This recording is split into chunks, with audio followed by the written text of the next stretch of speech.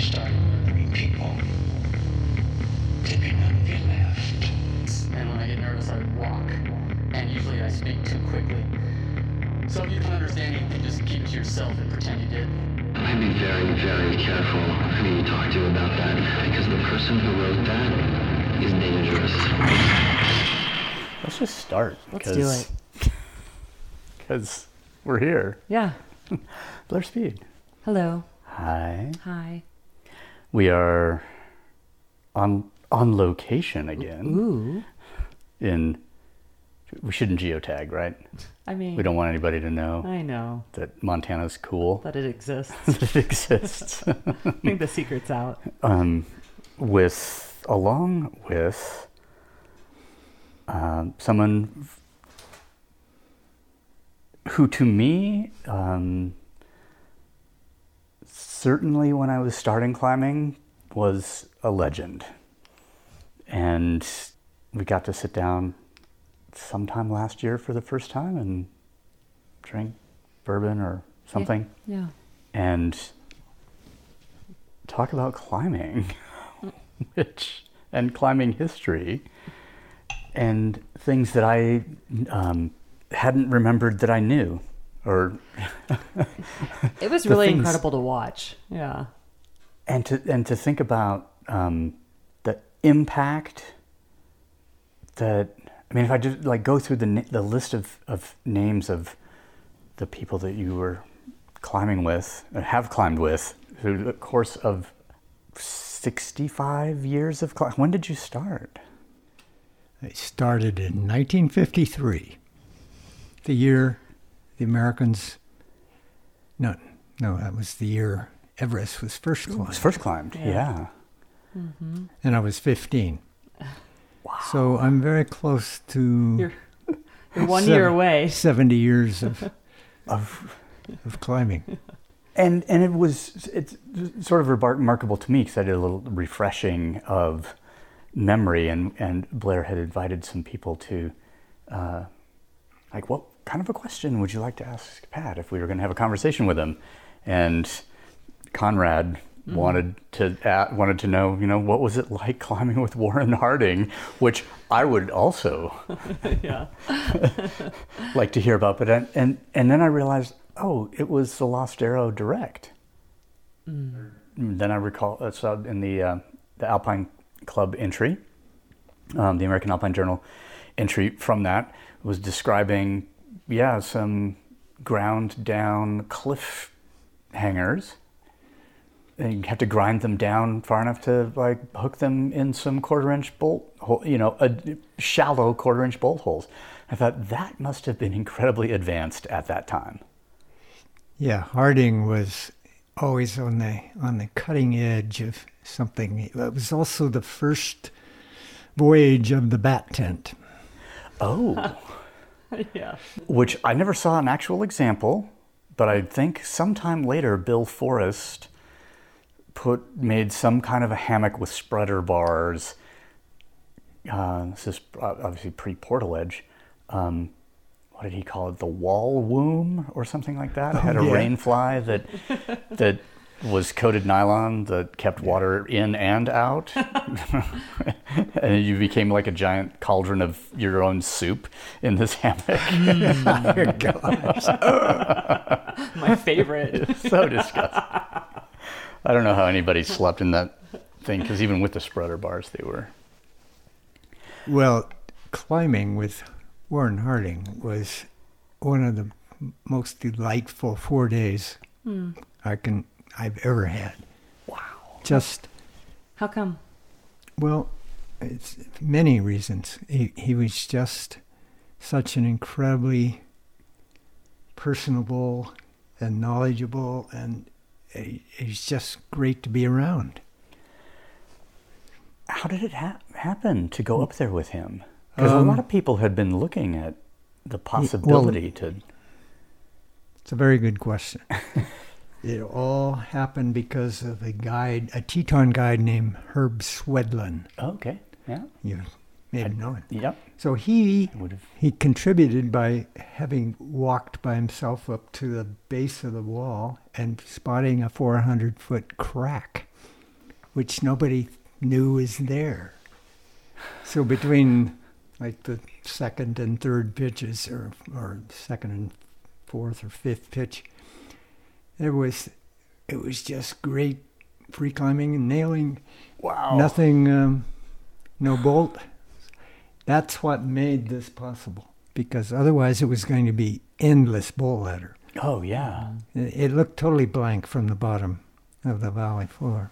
But this guy... It's not a short hike to get went up there, if I and can recall. Travis pointed it out when we were there. He's like, "Oh, Pat did that first ascent." And once that was known, the word got back to Harding or Galen Rowell, perhaps. I don't know which one, but they were going to climb it, knowing that it was a reasonable and a wonderful adventure waiting. Unfortunately for Galen, his wife was due on the very date that we were going to do this. Yeah. So he made a choice between family and going climbing. Yeah. And, well, so why did he choose me? That's because Fred Becky, because Harding had bailed out of the Great White Throne first ascent. Oh, right. Which was that the same year? I'm going to get some years mixed up. That was year before. Year before, okay. And so, and I only learned that I was sort of the substitute a couple of years ago when I was reading the Alpine Journal. Or You're like, wait, reading what? a story in the Alpinist. I thought, oh, really? They didn't really want me at first. But when Harding bailed, then Fred was, I climbed with Fred a lot. Okay. As you can imagine, and we can talk about how that got started. But I was living in L.A. area, and Fred also, his brother lived there and at the time, and so he was around there, and he'd done this research and diplomacy with the Park Service to get them to allow a Zion climb. The face, because the Rangers, naturally being ultra conservative, thought that rocks would fall on the tourists, but Fred was able to convince them that no way the rocks are going to fall down that far. And so we got this wonderful opportunity, and so Galen and Fred and I did the Becky first. was remarkable at tricking at negotiating officialdom into allowing him to do what he wants. He was indeed, and that was the most incredible one of all, I think, because it had gone unclimbed for 30 years because of the rule. Yeah. Because it had been, the Great White Throne had been climbed by some route in maybe the 30s or something. I don't know the time, but I knew about that somehow. And when Fred called me up and said, I want you to come with me and climb the Great White Throne face, I said it's been climbed. He says, what? What? Who? And he said, oh, I think you're thinking of the backside. Yes. Less lower angle. Yeah. And I said, yeah, maybe so. I don't know. Yes. Pat, I might be confusing this, but is this the same climb that you talked about buying lag screws instead of ice screws? Yeah, I can come to that I thought that this was it. Yeah. So Galen and Fred and I went to Great White Throne and got quite a ways up it, but it was in April, I think, and there was just a series of rainstorms that came through, and we got about halfway up, and it was going well. the lower part of the rock was very solid. We put in quarter-inch studs, the bolt of the day. The bolt of the day, yes. And it held beautifully. But then further up, then we used sort of 3/8-inch compression bolts of some sort. Not compression, but expansion bolts. Okay. And so that they would squeeze out against the softer sandstone that was up there. And so we were up there not so long after a rainstorm, and he was yelling down at us, I can't get anything in here, the bolts won't hold. Because it was kind of like powdered brown sugar, you know. Yeah, it was coming out, and it got soft up higher. And so what he used to repel off was 3/4-inch angle driven into the 3/8 hole he drilled. Yeah. So that works. But we got to thinking, as we got back on the valley floor, that we don't want to be way up near the top in a big rainstorm where the rock is really soft. Oh, yeah. And whoa, what do we do? And don't ask me why, but I had a fairly new ice screw that was even better than the original Russian Slavas with me. And I was in L.A., and I don't know to this day why I had it. Because you were supposed to. But I took it out, so we were down at the bottom waiting for the rock to dry out again, and I just took the screw out to a boulder outside of camp and drilled a hole and screwed it in, and it was just perfect. I mean, that thing was solid as a rock. Wow. I mean, it was just exactly the answer to what you would do if you were up with nothing but brown sugar limestone or sandstone. So I showed that to Galen, and Galen says, well, those things cost $20 probably, which was expensive then in '67. And we don't want to take 20 of those with us. So says, I'll just go get some lag screws from the hardware store and bend over the end, and we'll have what we want. And they work perfectly.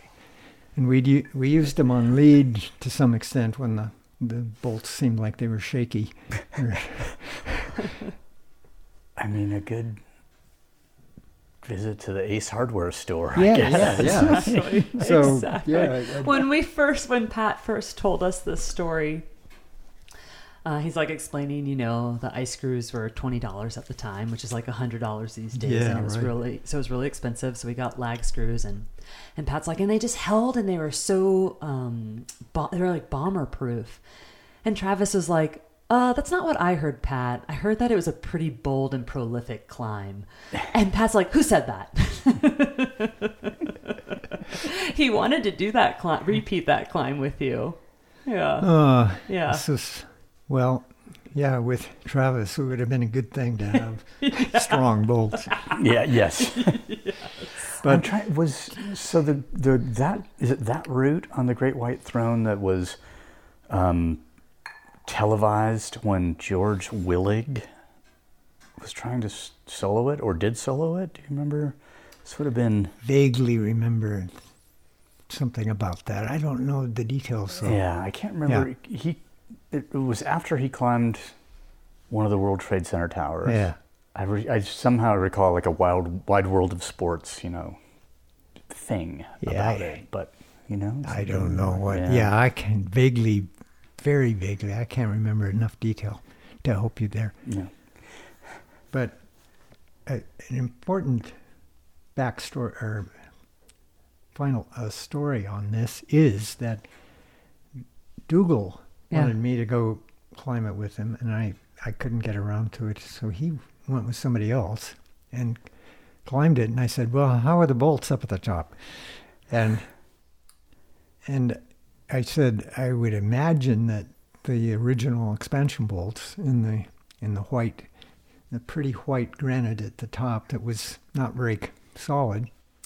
I don't see how you could really stand on them, especially him. But I mean, I was generally worried about him. I thought, I don't really want to go back there because I don't know what those bolts are going to be like now. Yeah. Oh yeah. And we'd have to re-drill them and that sort of thing.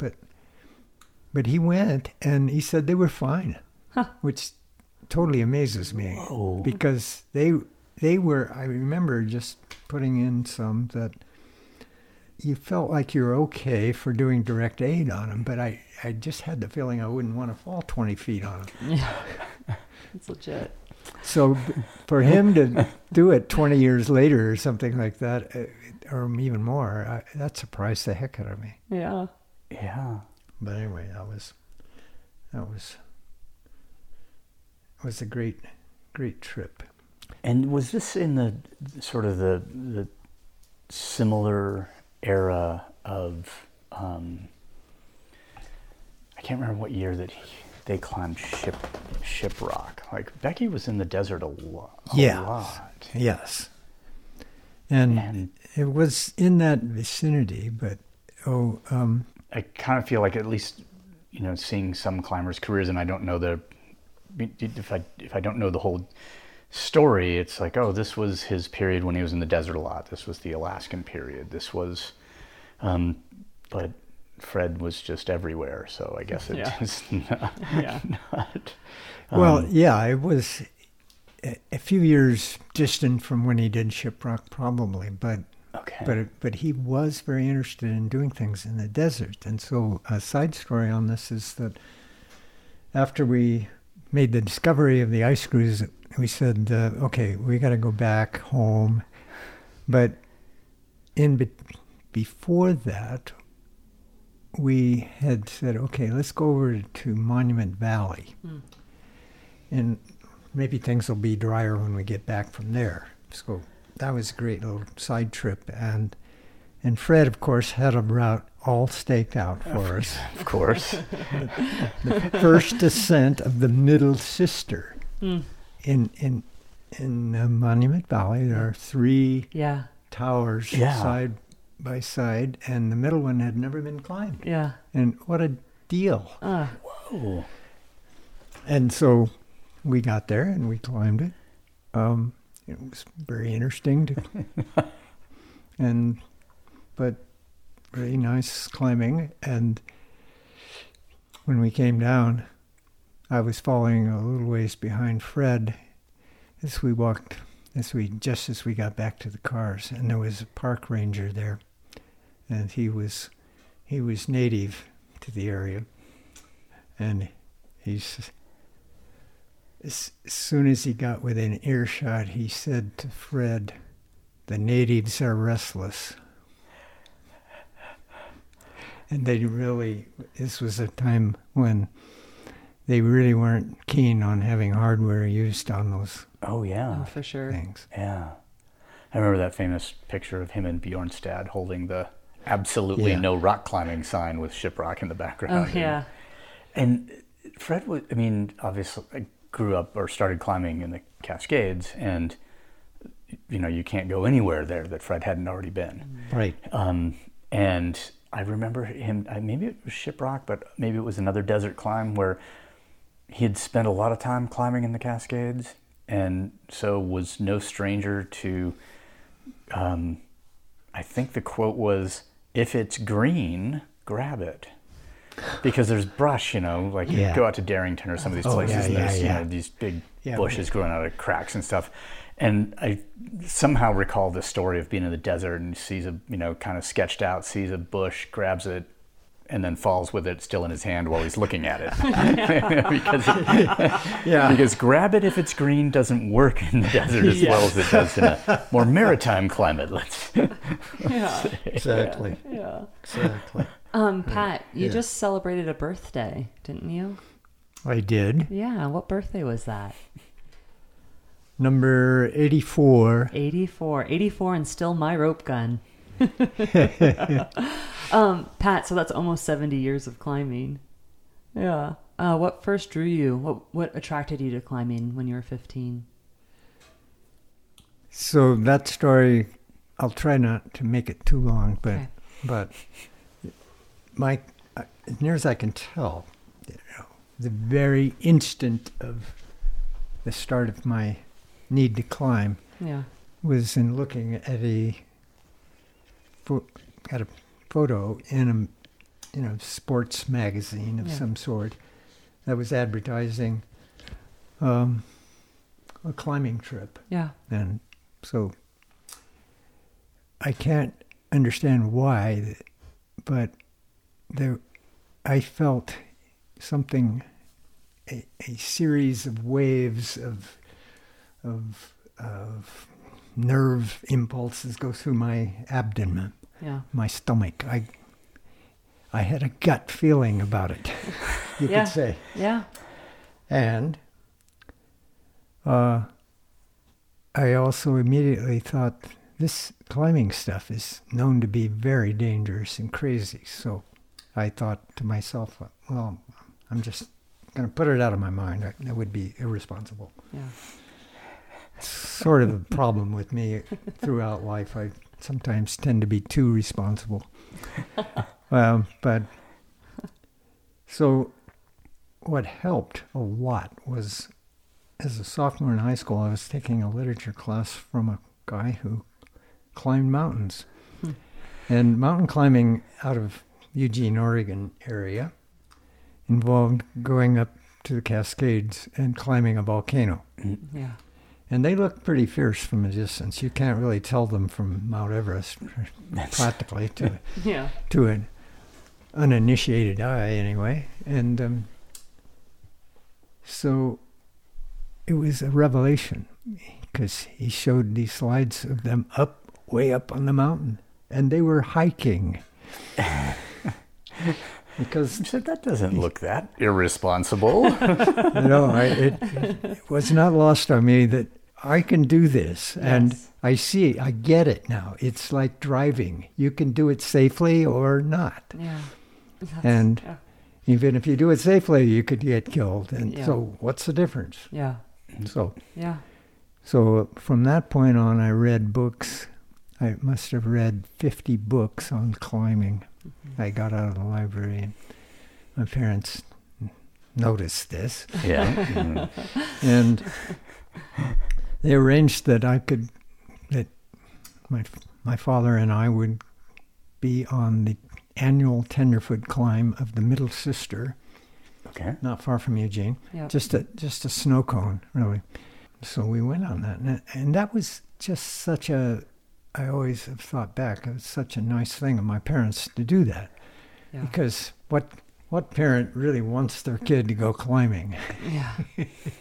That was, but my dad and I had gone out and walked through the forests and enjoyed it very much. And so it was just a neat thing that happened. And even my mother, I had the pleasure of guiding her up Three Fingered Jack, which actually involves rock climbing with belays. Yeah. When she was 40, just a couple of years later, and I thought, I was so impressed that at the age of 40, she could do that. Yeah. She had no trouble. So old. It's funny. It's funny you say that, because I feel like in other interviews or conversations you talked about when you turned 40, there was kind of a little bit of a lull in your own climbing, because you thought that's just when people are kind of done with this sport. And you climbed theoretically again when you were 40, right? Many times since I was. But you climbed it when you were 40, and you're like, well, that might be it. That might be the last time. And there was a moment like that on one of my climbs, theoretically. Yeah. But I had been away for a year. Yeah. On a sabbatical at Cornell.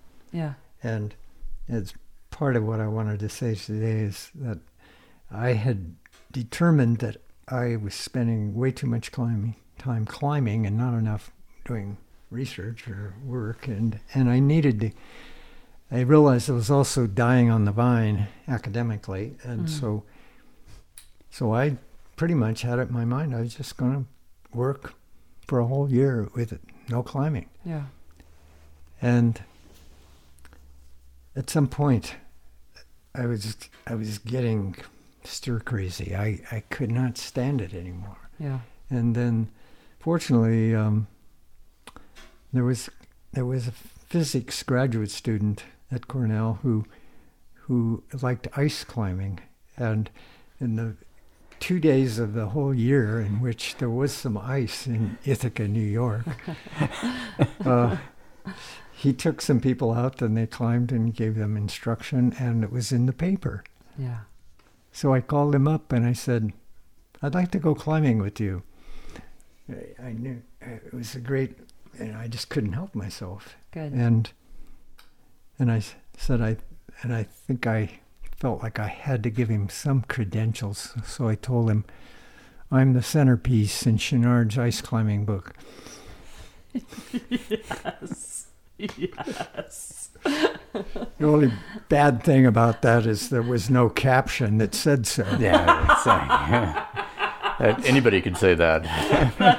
And that was one of my bad mistakes in life, because I was sending him the picture. It was a picture taken by Jim Kanzler's wife. Yeah. And I sent the. And this is like walking up to or on Green Gully? I was leading it. Leading it. For the first ascent. I'm going to have to go find there's got to be a copy of Climbing Ice in this house. Oh, yeah. Oh, yeah. Probably right next to me. I know, totally. I'm like looking at and the shelf. I sent Chenard. Well, I had a friend who was a photographer I climbed with when I was at climbing in L.A. area at Talkates, and he was kind of a regular climbing partner, but he was more sociable than I was, so he actually knew Chenard pretty well and socialized with him and I sent him some of my slides, and Chenard saw them, and I sent him a bunch of slides when he was writing a book. And of all of them, well, it was taken by Kanzler's wife, and I forgot to tell him that, for one thing. and I also forgot to tell him it was me. Details. And a copy of this photo appeared in Outside magazine, and boy, was she mad. Oh, that's funny. Kanzler's wife. And then I had to... And she demanded to be paid, and so we fixed that up. Okay, yeah. But it was...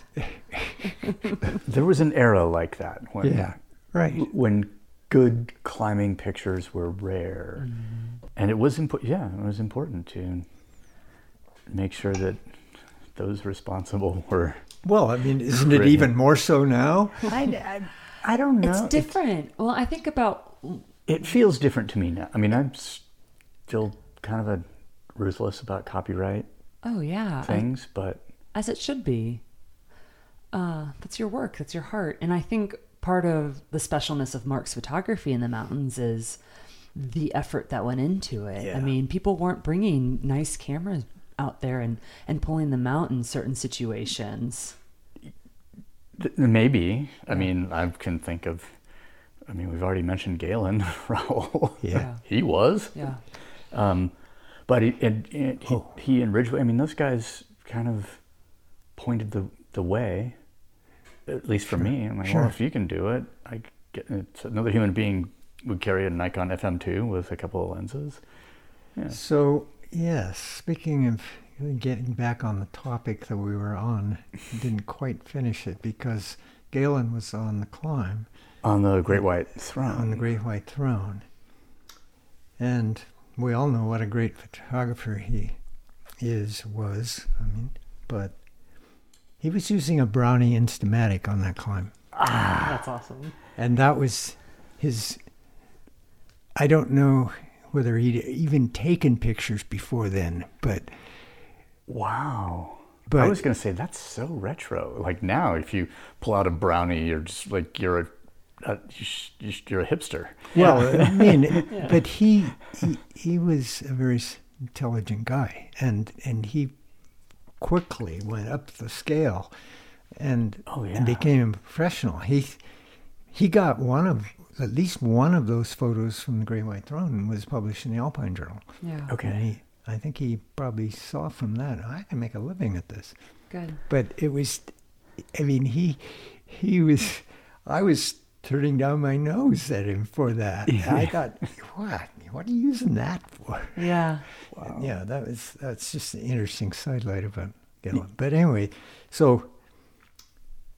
because that was a great climb, 3-day climb, I spent a lot of time with Galen, and when Harding pulled out of the Lost Arrow Direct, Galen was probably Harding's best buddy.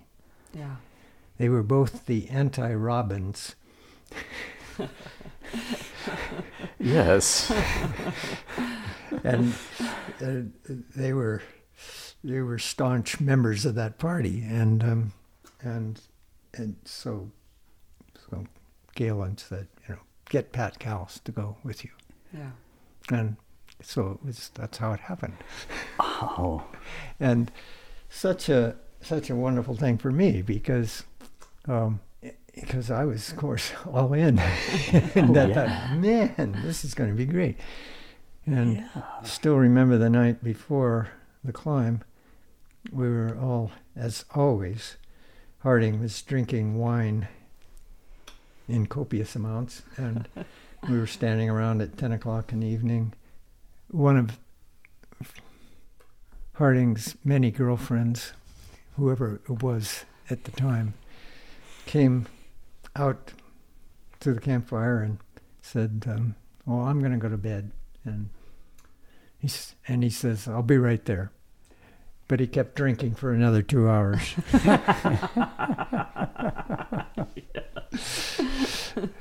And I think that's probably why he had lots of girlfriends.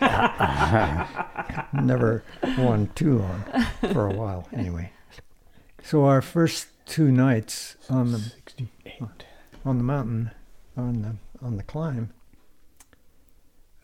which we went up the next day after drinking all night, half the night. It sounds about right. We went up the next day, and we got to the base and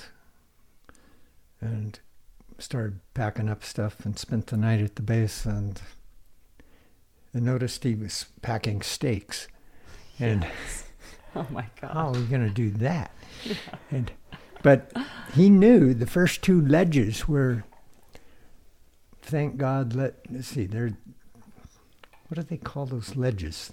These are ledges that were used in the very first ascent of the Lost Arrow. Coming from the valley, the first valley climb, all the way up in the gully between the tower. But you could walk out on these ledges. So he knew those were going to be our bivouac ledges. And he knew there was firewood on them. Oh my God. No kidding. Yeah, so we had steaks. Oh my God. That's awesome. Cooked over campfires on the first 2 ledges. Let's see, 18 to 68 to 50 years. There's probably not a lot of firewood there these days. I'm guessing not. Yeah. But being it was the first ascent, it was in good shape. Yeah. And I mean, he had this trip planned out so well. Wow. And he had the bat tent along for the 3rd bivouac which is basically at the base of the Lost Arrow. On the valley side, though, we were on a ledge, and that was, we didn't have a campfire that night. And he pulled out the bat tent, and I swear he spent at least an hour struggling to get into it. But he made it. And as you said, when we did have to have bolt ladders, he had that little device. Yeah. Just this sand, narrowed, it was just a regular cliffhanger, but it had he made it smaller. So like a little beak. Yeah, he ground it off so that it would stick into these 1/4-inch holes, and it really made things fast. I remember that the whole thing, obviously, between him and Robbins was going to go up and erase the root, and I guess that would be the Dawn Wall. That was the Dawn Wall. Yeah, and then got partway up, and then was shocked at the quality and difficulty of the climbing that Harding had done, and then they just decided to not chop any more of the root, but to try and repeat it themselves. I remember that too. And it's funny when you talk about that sort of rivalry, or whatever it was, between Harding and Robbins. And I mean, in that time frame, we were gone. I'm trying to think. We must have left the valley in 1965. Yeah. But my dad, as a park ranger there, was, friends or not, depending on, and he'd been in the Army with Robbins and knew Wayne Mary, stayed friends with him. And I think at some point Wayne, in written correspondence, I'd probably said something to my dad about wanting to become a climber, and he said, "You should talk to Wayne and he'll talk you out of it," or something like that. Which... And it had the opposite effect. I think there was maybe some communication between the two, and I think Wayne was not overly encouraging at that point, but I don't recall my father ever mentioning Harding. Huh. But he surely would have arrested him at some point. Yeah. You would think so, yes. How old were you at that point? So I was born in 1961 in the valley, and my sister was born in 59 there, also in the clinic. And so when he transferred to Mount Rainier, and I think that would have been maybe even, it might have been earlier. So I think I was 3, it would have been the math, 64 or something when we went to Mount Rainier, I think. So prior to a lot of, I'm guessing, I can't now my history is escaping me. I can't remember when the nose happened or those things, but we would have been around, I'm guessing, at that point. Yeah, that date is out of my, can't remember. But it is remarkable to me that he didn't mention, some sort of drunken, disorderly, these ruffian, anti-establishment climbers. Terrible example. Yeah. Young Mark's like, who? What are their names? Well, yeah. So Harding was a hot rodder, or he was kind of like a member of a gang of some sort. That's what I heard, something to that effect. Before who knows why he came to the valley and became a climber. It's interesting. 58. That's right. Yeah. I knew that. But when you were there in sort of that era around, the mid 60s, and was there at that point and sort of this, what to this day is kind of an adversarial relationship between the Park Service and people using the resource for, climbing? I didn't spend a lot of time up there so I can't talk very authoritatively about it. Okay. But I did take 3 or 4 trips up from LA to do climbs. Yeah. Including the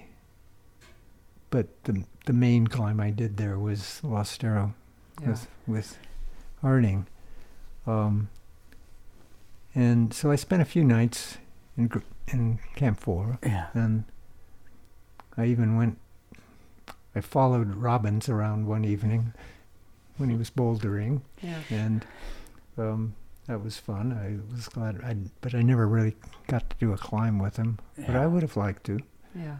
Oh, yeah. And with partner, I had Charlie Raymond, whose sister his wife was Royal Robbins' sister, I think. Okay. Yeah, it's Yeah, or I think his wife's sister. Anyway, long let's time not ago. try to get this too straight, but so there was a connection. So being in the Los Angeles area, and I recall we talked before a little bit about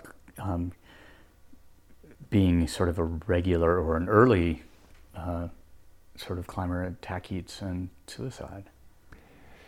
Yes, I would say my partner at the time, Larry Reynolds, who I was going to mention, did all the photographic commercials for Don Loria, and so there were a lot of them, nice ones. Yeah, he was a professional photographer, but he was a pretty good climber. I mean, even though he was actually overweight, a fair amount overweight. But he could still, especially on friction, did very well. So I climbed with him quite a bit there for a while. And I've lost track of where I'm going with this. I understand. But it's like the local crag for anybody in the Los Angeles area. Like to go to Taquitos and to like that's like Taquitos is where we climb mostly. Yeah. Yes. Yeah, and so obviously in that case, Yosemite's not exactly next door. Very less. Yeah. Not at all. So we didn't go up there very much. Yeah. But I was up there with Larry a few times, but we climbed at Taquitos, and one day I asked Mark Powell, and you know who Mark Powell? Yes. He was going to be the person who climbed El Cap first. Yes. And then had an unfortunate accident taking a girl climbing and broke his ankle, and so he didn't get to do it. He was in the LA area, and I ran into him at Taquitos. And also Bob Camps. Oh my goodness. They happened to be living in LA, and so I got to know them at Taquitos. And they both told me that Suicide, when I asked them about why aren't these nice faces been done over at Suicide? Oh, they're too steep. They're just like Yosemite walls, no cracks. To this day, I don't know if they were putting me on or if they simply didn't really look. Okay. That's wild. But one day, Larry and I were up on a little rocky ridge that you could third class up to eat lunch, and it was right on the edge of one of these beautiful faces. And I saw a ledge going out there, and I just walked way out in the middle of the face, and I said, "What? This is 5'8" out here. There's chicken heads everywhere." And it's wow. And I hurriedly went back and got some gear. Had him belay me. I put in one bolt and did a 5/8 move, and then put in pitons the rest of the crack, and then we went down to the bottom, and I led the first pitch of it up to where it was, to where I'd started the ledge, and that was 5.5, and I put in one bolt, and we had done the first ever face climb at Suicide. Wow. And he called it the surprise route. I like that. But, perfect. From then on, I think I was on 25 of 40 routes that were done there. Nice. Before I left, I was down there from 66 to 68. And you moved here in 68?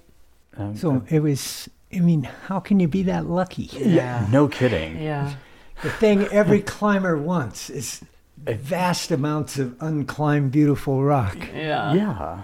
And especially vast amounts of unclimbed, beautiful rock that others have looked at and decided was unworthy of their efforts or was too hard or for whatever reason. That was so ironic because those two guys, that was their thing. Climbing bolted face routes, slab climbs. Yeah. And that's the only thing that Powell could do because he had this fused ankle, and he was putting up new routes of that nature, and so was camps. It's just bizarre. 25 of 40. That's a good amount. And I wrote the first guidebook, or I wrote the draft of the first guidebook, but I'd left to come here. Okay. And did you start working at MSU in 1968?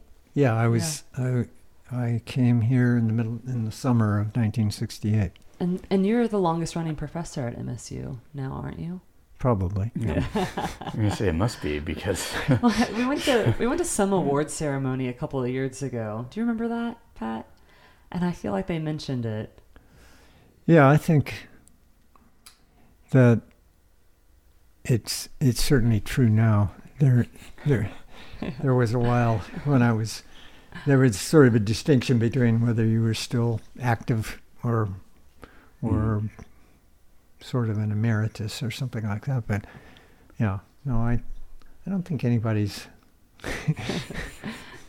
because it's over 50 years teaching there. It's coming in close to 54. Yeah. Okay. And you're a chemistry professor there. Correct. Yeah. Yeah. And when we've talked about it, you talked about when you talk about climbing and teaching, we were discussing an interview a number of years ago, and the person asked, how did you pick between climbing and work? And you said you didn't. You've been passionate about both. To me, it seems like for the entirety of your life. When you talk about getting into climbing and you get giddy, and I mean, I met you, we started climbing when you were 76, and you still very much still do get very giddy about climbing. We don't talk as much during the climbing route, but when we're running together, we have a chance to talk about chemistry, and that same giddiness that you have and exude for climbing, you very much have that for chemistry and your work life as well. Would you talk a little bit about your career at MSU? Sure. I would say at the beginning here that I loved the fact that you knew about dark matter. Yeah, what is it?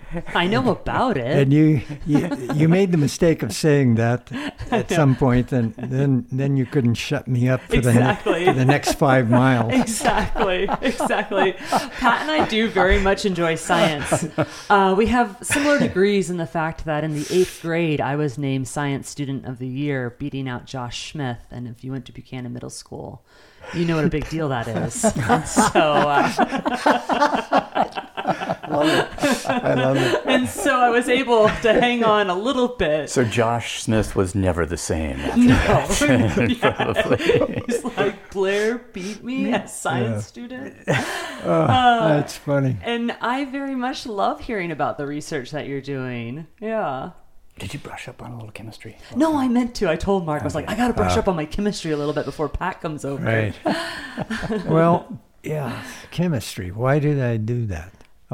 Yeah. But again, my parents they sense something that, and I don't really know what they saw that made them buy me a chemistry set, but I really liked that, and I did things with it, and it wasn't just blowing through. Unlike a lot of people at that young age, who just like blowing things up. That's the chemistry set I had. Yeah, right. I never did that. I was interested in the chemistry. He really is. I was interested in arson. Come on.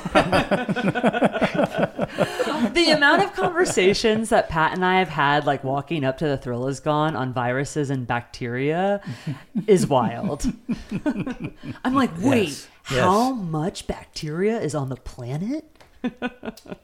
Well, exactly. They've been here for a billion years. Yes. Some billions of years. Is there more bacteria than fungi?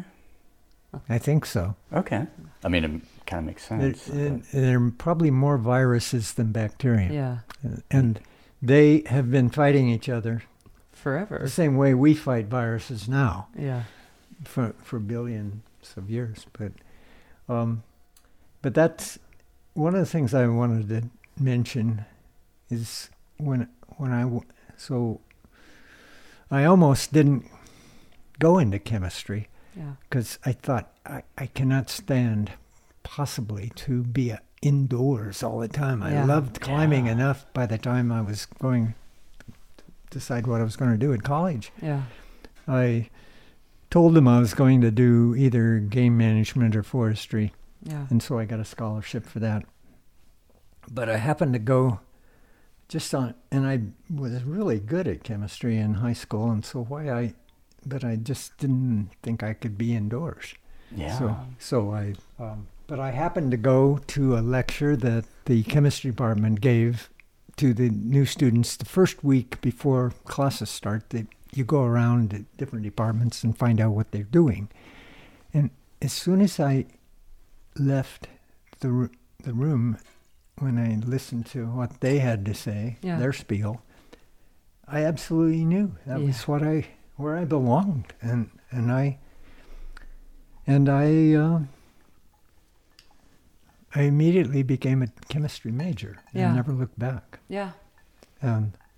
And did they take your scholarship away? They did. Yes. Excellent question. This seems like there was He's pretty sharp. There was a default sort of thing there. Yes. So you chose chemistry and chose to pay. Obviously, you were very interested. I chose to have my parents pay. Okay. Okay. And I don't think they were too happy about it, but Well, I think with the career that you've had, it was a worthy choice. I definitely made the right decision. Yeah. Yeah. So you have a pretty good gut instinct, is what I'm getting. You had the gut listening for climbing and the gut listening for chemistry. And I used that when I went to graduate school because I simply had no idea what I wanted to do there for sure. The only idea I had was analytical chemistry because I was assigned an advisor who was a wonderful advisor, and he was head of the ski patrol, and I became a ski patrolman and all of that. He was a great advisor, but he was analytical and chemistry, and so that's the only thing I knew about. Yeah. But when I got there, I didn't know what I was going to be when I got there in graduate school. I just knew I wanted to go more, deeper. Yeah. And they had an analytical chemist who was actually interested in climbing, but I just didn't feel like I wanted to work with him. Yeah. And I was, what turned me towards where I ended up was just lectures that a physical chemist gave to the first year graduate students. They were so inspiring and informative, and also the best young professor that you could possibly work for as a physical chemist was present and taking graduate students, and I don't really understand why he took me, but he did. Yeah. And it was just excellent. And he was just a very good advisor and very wise, and just I felt like that was the best choice I could have made. Yeah. It's incredible to hear about how you started in academia and how it was in the connection with climbing. And also now at this point in your career, you have graduate students that you advise, and occasionally some of them are climbers. Mm-hmm. And so then you have these discussions, and Pat will have one of his graduate students out, and they're out ice climbing together up in Highlight. That's incredible. Yeah, I think sometimes they actually work for me because I am a climber, but I wouldn't doubt which is that. not really the reason they should be doing it, but but it's all correlated. It's all braided together. Yeah. Right. The discussion I had with the professor I ended up working with was quite a big deal. Yeah. It changed my thoughts about the world, because he was a theoretician primarily, but he did experiments too. So his graduate students, and I was in that category of just mainly doing experiments, but because I didn't feel I was a theoretician at all, but I was still smart enough to know math pretty well and be interested in the fundamentals. But he said in my interview with him that he's doing calculations, pure calculations on the excited states of DNA. Yeah. And so that's how you get skin cancers, when photons of light excite electrons and make them, and actually can cause mutations in DNA. So it was a good thing to be working on. And that just changed my life, because that was the first time I saw that maybe life itself can be explained by chemistry, or understood in terms of, and still people are searching for that very first spark of, or whatever kind of chemical reactions were going on in deep fumaroles in the ocean or someplace like that. I mean, it's still a big question. But it was the first time it had ever come into my head when he just said that. You know, it just opened up a whole world for me. Wow. And this is when you were in grad school. This is when you were in the Los Angeles area. No, I went to Seattle because of climbing. I could have. Wait. So those graduate students that you were just bashing for picking you because of being a climber, you see what they're attracted to, right? That same similar spirit, right? What can I say? I mean, I had climbed since I was in Oregon, where I lived. I'd been to Washington to climb because it was more attractive than going away to Yosemite or something like that. I didn't even really know about it. And I had the choice of, so I sat with my advisor and we decided, well, maybe you could go to Berkeley. It's really a good school. But I said I wanted to be near some mountains. I said, and so University of Washington, Seattle was one of the ones, and Utah was the other one, and so Washington is where I went. It just was gravitated there because I kind of thought the mountains were there, and it was the center of mountaineering in 1960. In 1960, that was the center of, and that's why many of the 1963 expedition to Everest were from there. From there, yeah. Oh my God, yeah. And so it was attractive. Yeah. It's the Who's, that era of... Yeah, absolutely. So that's why I decided on Washington, because in a way I was accepted at Berkeley, but but I just wasn't attracted to go down there the way I was to Seattle. Yeah. And that was an arbitrary choice, really, but just... And so that's, like, if so I'm guessing this is the sort of the era where you met Dan Davis, and so if the first winter ascent of the North Face of the North Peak of Index was 1963, if I recall. Correct. Yes. Yes. You seem to. Did you read my script or anything? I don't think you've seen it yet, but you're right on. Okay.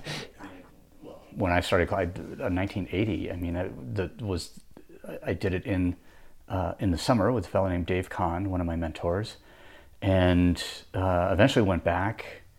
I guess it would have been either that winter of 80, 81, or 81, 82. With Andrew Knock, and actually did it in the winter.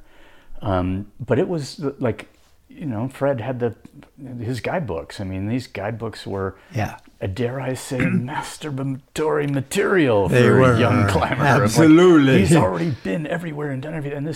And that was one of the, I mean, when you see the north, the middle, and the other, summits of Index just plastered with maritime snow, ice kind of stuff.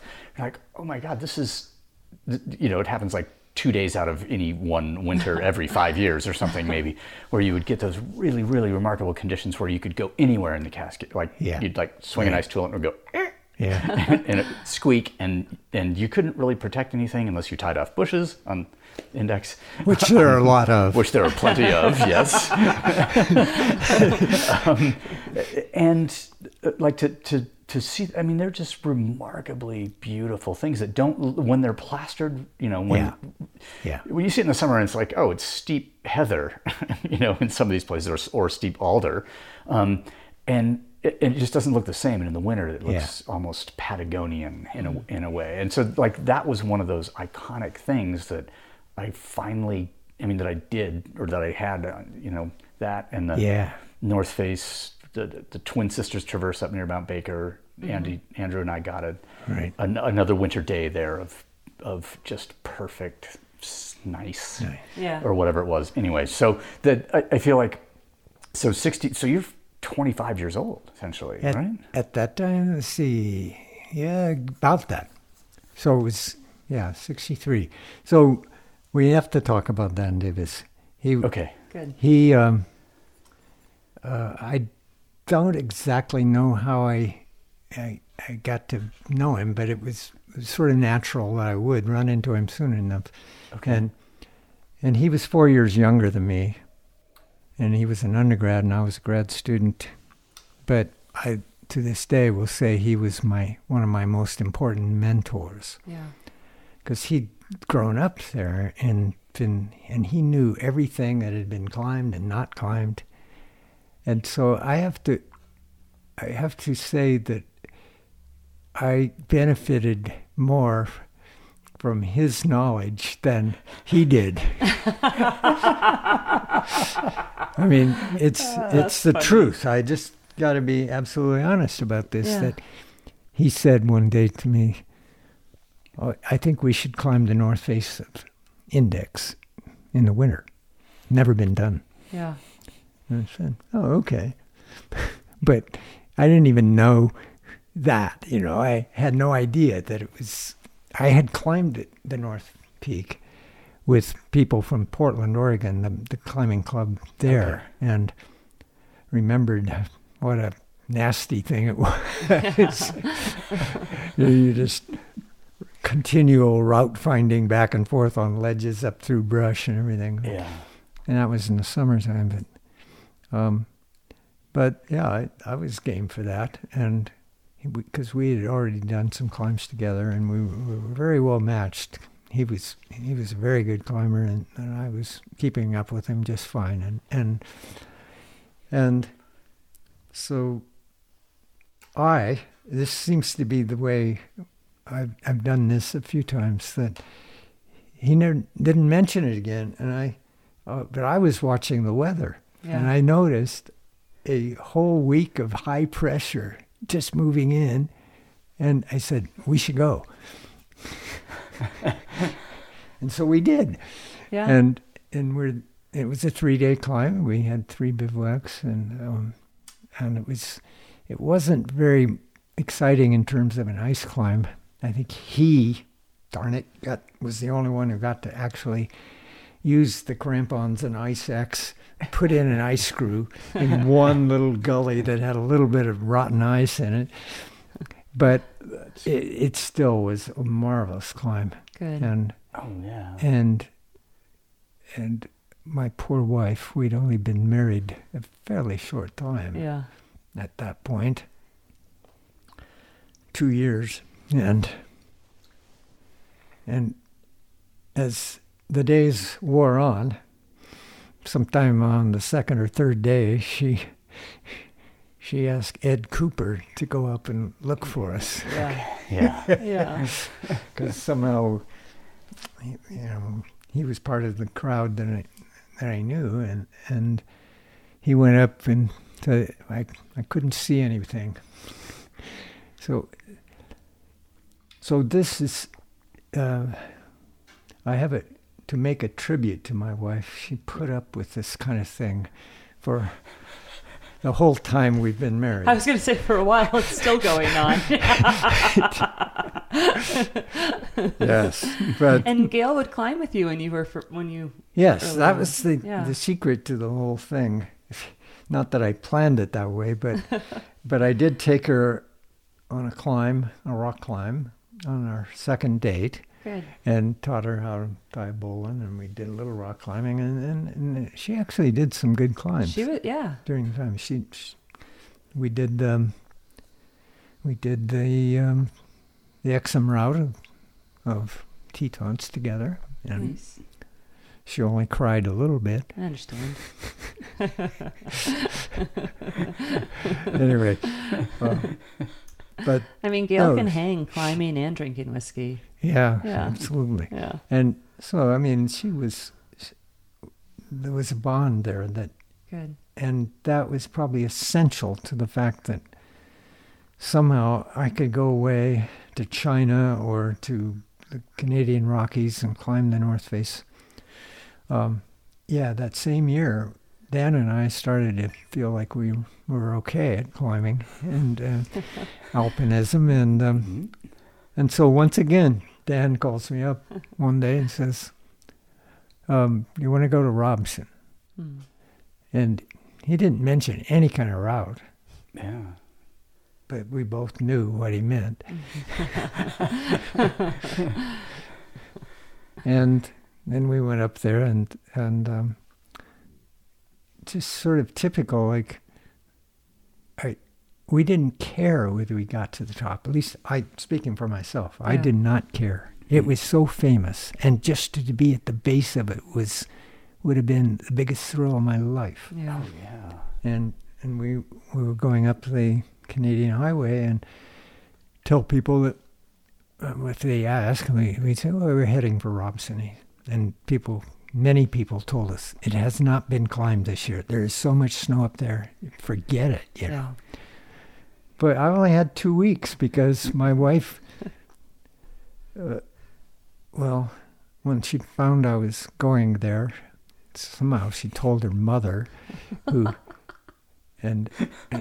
told her grandmother, and they both booked 2 weeks staying with her, one after the other, while I was gone. Yep. Because they didn't approve of the neighborhood that we were living in. Residing in right at the time. And so that's funny. So we were locked.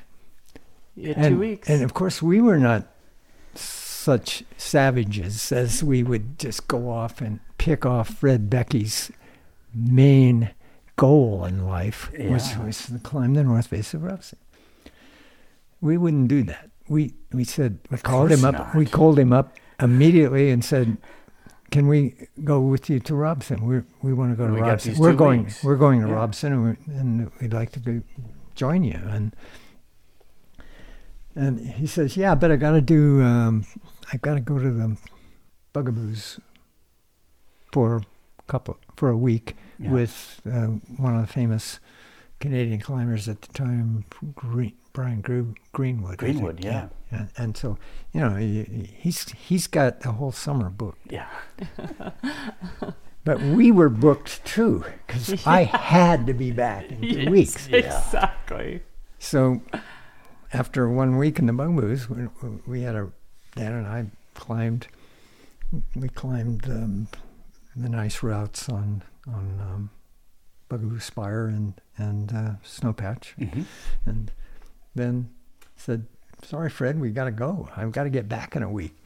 And this is our shot. We're going up to Robson, and he wasn't happy about it. He argued, but he just had to do it. Yeah. So we went, and then everybody said, "Well, there's no way you're going to get up. Nobody has yet in August."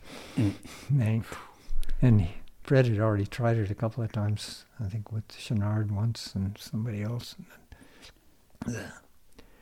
And well, they got the consolation prize on Edith Cavell, I guess. Yeah.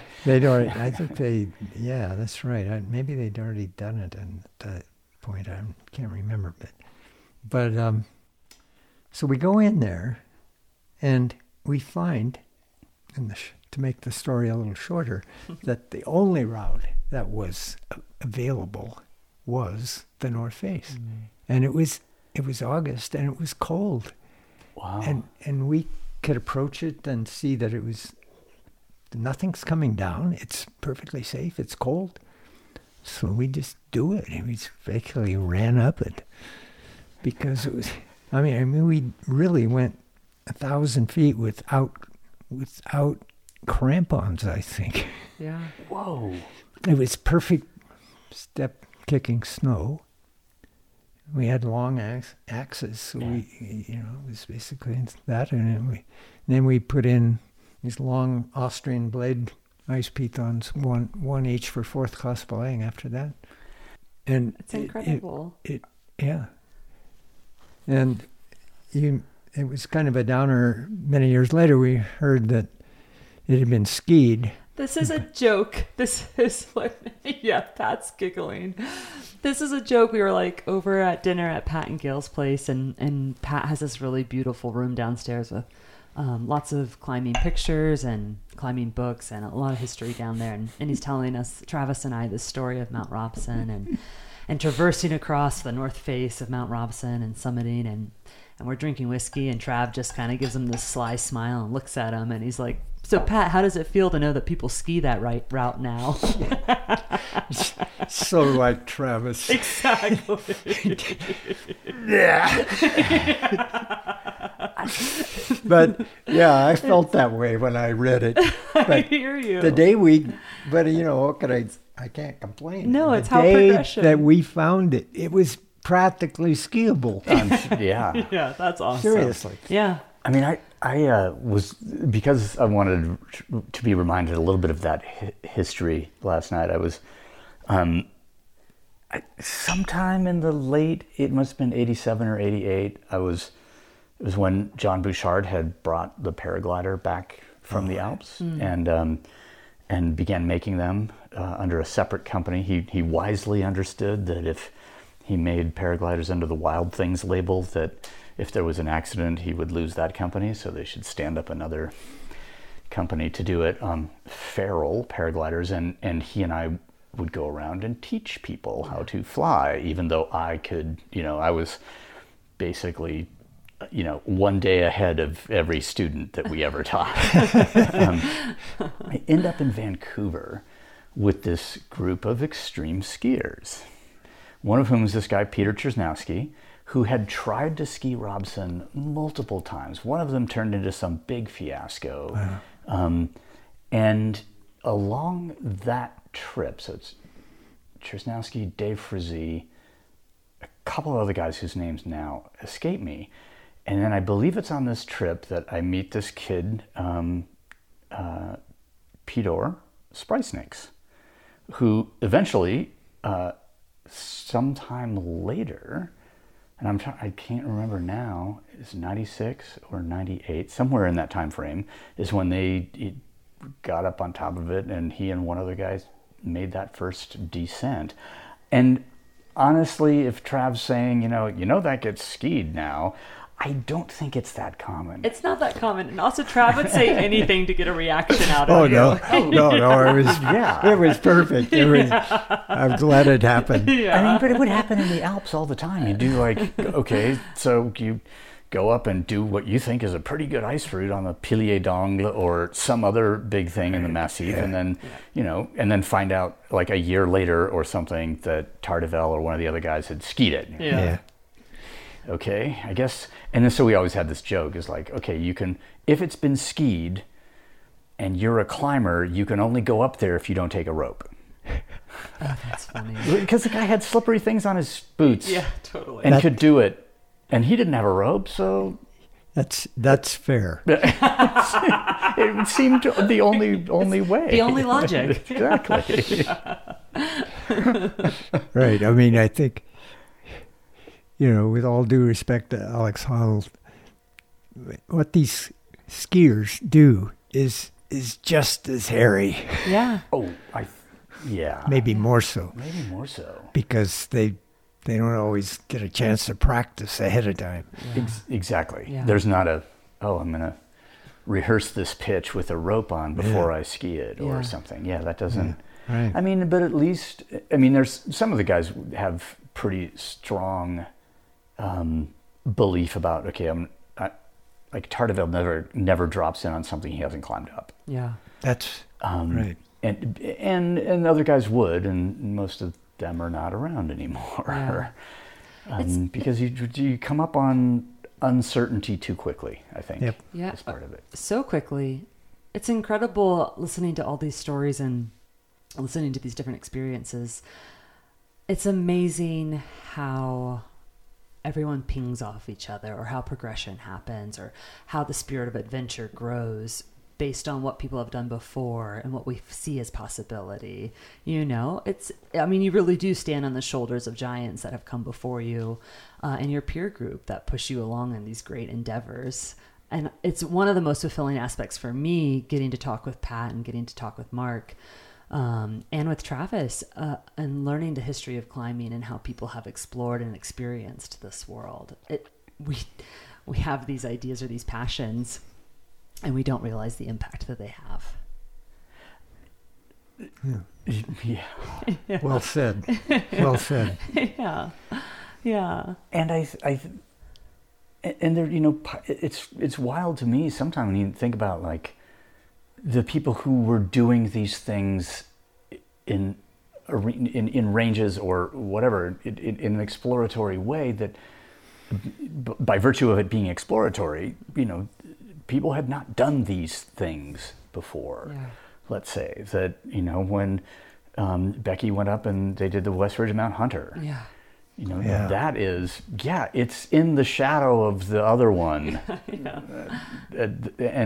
And insignificant, if you will, but it really is a revelation. I mean, and to read about, growing up, being a climber in the Cascades and learning about it there. I mean, obviously, everywhere he's gone, you might find a wool blanket. Oh my God, yeah. That Becky got at Goodwill and carried in to bivouac in and then left it at the bottom. You definitely would find a lot of those out there. and he gave a slideshow at Kane Hall once, and it's got to be sort of 82 or 83 time frame, and he had done so much climbing by that point that a picture would come up and he couldn't remember where it was. Yeah. Oh, I bet. I think this. Oh yeah, I remember. This is, and it was like that for 4 hours. And I mean, and we're just sitting, fresh, young, eager climbers. Like, fuck, we should just not. It's already all been done. Apparently, so much of it has been done. He can't remember it all. No, that's right. Which is absolutely, and that's. Then exactly, that's I was going to say early 80s. But this just keeps happening, and people just keep doing more. It seemed at a certain time there was a finite supply of for sure experiences to be had in the mountains, but I don't think that's true. Yeah. So Fred, to follow up on that a little bit, he was not very happy with Dan and I. Yes. Yeah. Especially since it took us like all day to do the northeast ridge of Bugaboo Spire, camp to camp. In fact, we got back in the dark, and he would say, "These guys, look how long it took them to do that." They're sandbagging me. But I kind of went off course here. He was not happy. And I would have felt a lot. We can move it. I really would have felt a lot worse about it, except that. You had such a great time. Well, here's what made it all okay. So Fred brought a lot of distinguished guests to Seattle, including Leighton Core, and Fred was a busy guy in those days, and he said, "Pat, would you mind taking some time off of your busy schedule and climbing with Leighton Core?" And I said, "Oh, I think I can manage it." And I heard he's pretty good. I took him over to I have the same trouble remembering things. Snow Creek Wall. Oh, yes. And we went up, and outer space. Probably he took me up outer space. Yeah. And it was the best day of my life at that point. I mean, I learned what real climbers, how they really climb. But on the way up, he said, that really wasn't very nice of you guys to go up there and nab that from Becky. Yeah. And I said, yeah, but if I'd have waited for him, it wouldn't have been climbed, because he went up with Hank Mather and his party that he'd already been planning his yearly trip to the North Face. And I may not have made it clear, but there was about a foot or more of new snow, and it had been snowing all summer, and nobody had gotten up Robson by any route. So it was just coated. But at one point we finally got ice after the snow was only a foot deep, and we could put in ice screws. It was getting a little bit more dicey. Yeah. And so they got there 4 days later or something like that, and it all avalanched off, and it was warm, and they couldn't go. Yeah. So when you were up, obviously you walk into Robson, and to get to the North Face, you spy the Emperor Face. Yeah, I noticed it on the way. And you mentioned casually earlier that that became an objective in your mind at that point. You didn't walk under it and look at it and go, "Man, that's impossible." Yeah, I wasn't very interested in it for quite a long time, and this is part of my, it's a weakness I have. I think I don't always think of things on my own. Okay. But I saw a small note in a climbing magazine, and where Chenard said the Emperor Face is probably the next obvious big objective in the Canadian Rockies. Yeah. And that kind of, I thought, so, you know who Gray Thompson is, right? And so he's a professor in geology was at University of Montana, Missoula. And I had this, and I was spending some time today trying to figure out how he was such a good buddy of Hank Abrams, who was in the party of Harvard students who did the first ascent of the Wickersham Wall. Oh, yeah. Because Hank Abrams and his new wife, after he just finished med school, came to visit Gray Thompson.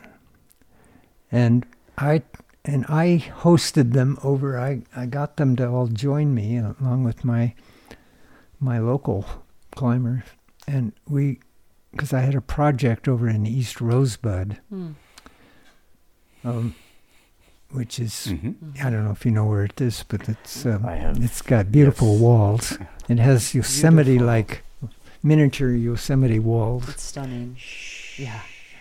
That's okay. That's common knowledge. That's why the myth came into being that we should never publish anything. There's no Montana publications. I told my buddies, hey, just keep this quiet. And I never meant it to last for 50 years. But that's all right. As a policy. But that's all right. But anyway, I already had about 3 attempts on it, way up this beautiful line, but for some reason I just took high school kids the first time, and I don't know, we ran out of time always. And so Hank and Gray and some of the high school kids went and gave it another try, and we ended up bivouacking in I think that was the time we bivouacked in a snowstorm for a while and came back. But the Hank, and I was doing research today trying to figure out why Hank came to visit Gray Thompson for part of a summer. Okay. And I couldn't figure it out because Gray went to Dartmouth. And I got that straightened out anyway. Yeah, okay. But for whatever reason, he was there, and he wanted to go climbing, and Gray wanted me to take him. Would you mind taking him up to Canada to do something? So I said, okay, let's go to the... Let's go to the last great problem. Exactly. I mean, why not? Why not? It seemed obvious what to try. Yeah. So we made the first ascent, we made the first attempt, and we got to a point in the approach where we got to the gully we had to go up to get into the face. Yeah. And there was just approximately like 50 rocks per second were going down. Cool. And we thought, I think we should go back. Yeah. Well, I've told you all know this, but anyone who asks me, Pat got the first ascent of the Emperor's Face. I mess that up endlessly all the time. Mark corrects me he's like, no, Pat didn't get the first ascent of the Emperor's Face. But now we know it was the first attempt. First attempt. That was the first attempt. Whatever. Yeah. Right. But literally for years, because I would flip-flop the north face with the Emperor's Face, or the north side with the Emperor's Face, and I'd be like, yeah, Pat got the first ascent. Pat Callis. Yeah. Yep, he did it. And so that was in 72, and then in 73, I went up there with Kanzler, and who is just an incredibly tough climber, very good, and we were well matched as a party, and we got. So 73, it was all covered with snow, and it was sort of in July, so we didn't do it. In 74, we went back, and it was another one of these 2-week things you're locked into. Yeah. Because I had to go back and teach or something like that. So, and he had a job, and so we're about to hike in, and people are streaming out of the place because it's been raining for 2 weeks solid, and I said, what are we doing here? But we have nothing else to do, so let's just go in. Yeah. And you we got got 2 in weeks, there. I can't go get it back. Right, yeah. So we go in, and the face was just plastered. It was just beautifully white. And the avalanches were streaming down off of it. And we thought, oh, well, it's pretty. Once the face clears, we should be good to go. Exactly. And I thought, well, I don't know, maybe it'll clear off in a couple of days, but it cleared off almost immediately. Yeah. It became apparent to us that it was covered with ice. And we had been climbing ice, vertical ice at Highlight Canyon for about 3 years at that point, and we knew ice. Yeah. And it all avalanched off, and there was just gleaming ice. And let's go. And?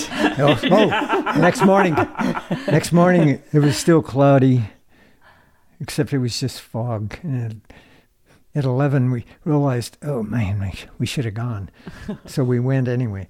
And, we just ran up the mountain and did the first cliff bend was just a highlight ice climb. And wow, he led it, and we were done with that, and then we bivouacked there, and then just a lot more ice and low angle ice, and then bivouacked again, and suddenly we learned that it wasn't all ice. What looked like it was ice was snow blown up under overhangs. Okay. And the rest of the whole climb was that way, and it was 1,500 feet more. And I think I described that once as powder snow and temptation. Yes. Well, we totally got sucked in. And we didn't even bring more than about 12 rock pitons. And we didn't bring any aid climbing gear at all. And it took us 3 hours the next morning. I mean, we went like 2,000 feet the previous day of ice. And then we were just slowed down to a crawl because we didn't have Yosemite gear. Yeah. And it's a shame because if we'd have taken that, we might have gotten up. Yeah. But we saw we didn't have enough food. We thought we'd do it faster, and so we had to just traverse. We found a ledge, had a photograph. Yeah, this will go clear over to the north face, and we just go over there and climb down. And then climb down. And that was 75. That was 74. 74, okay. And what happened 75? Okay, that was the year that we invited Jeff and Mike. Yes. All right, rope guns.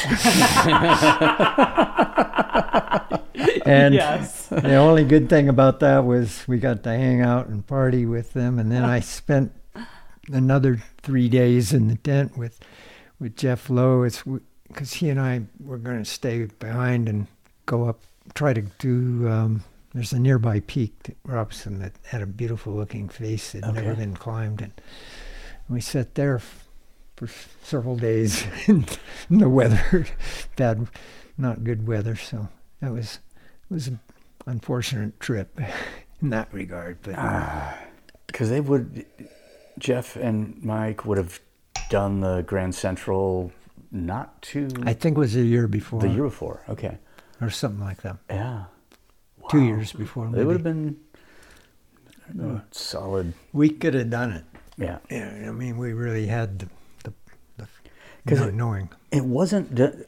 Now this is just memory, but was it 78? Moment, but and I should know this. I know it though.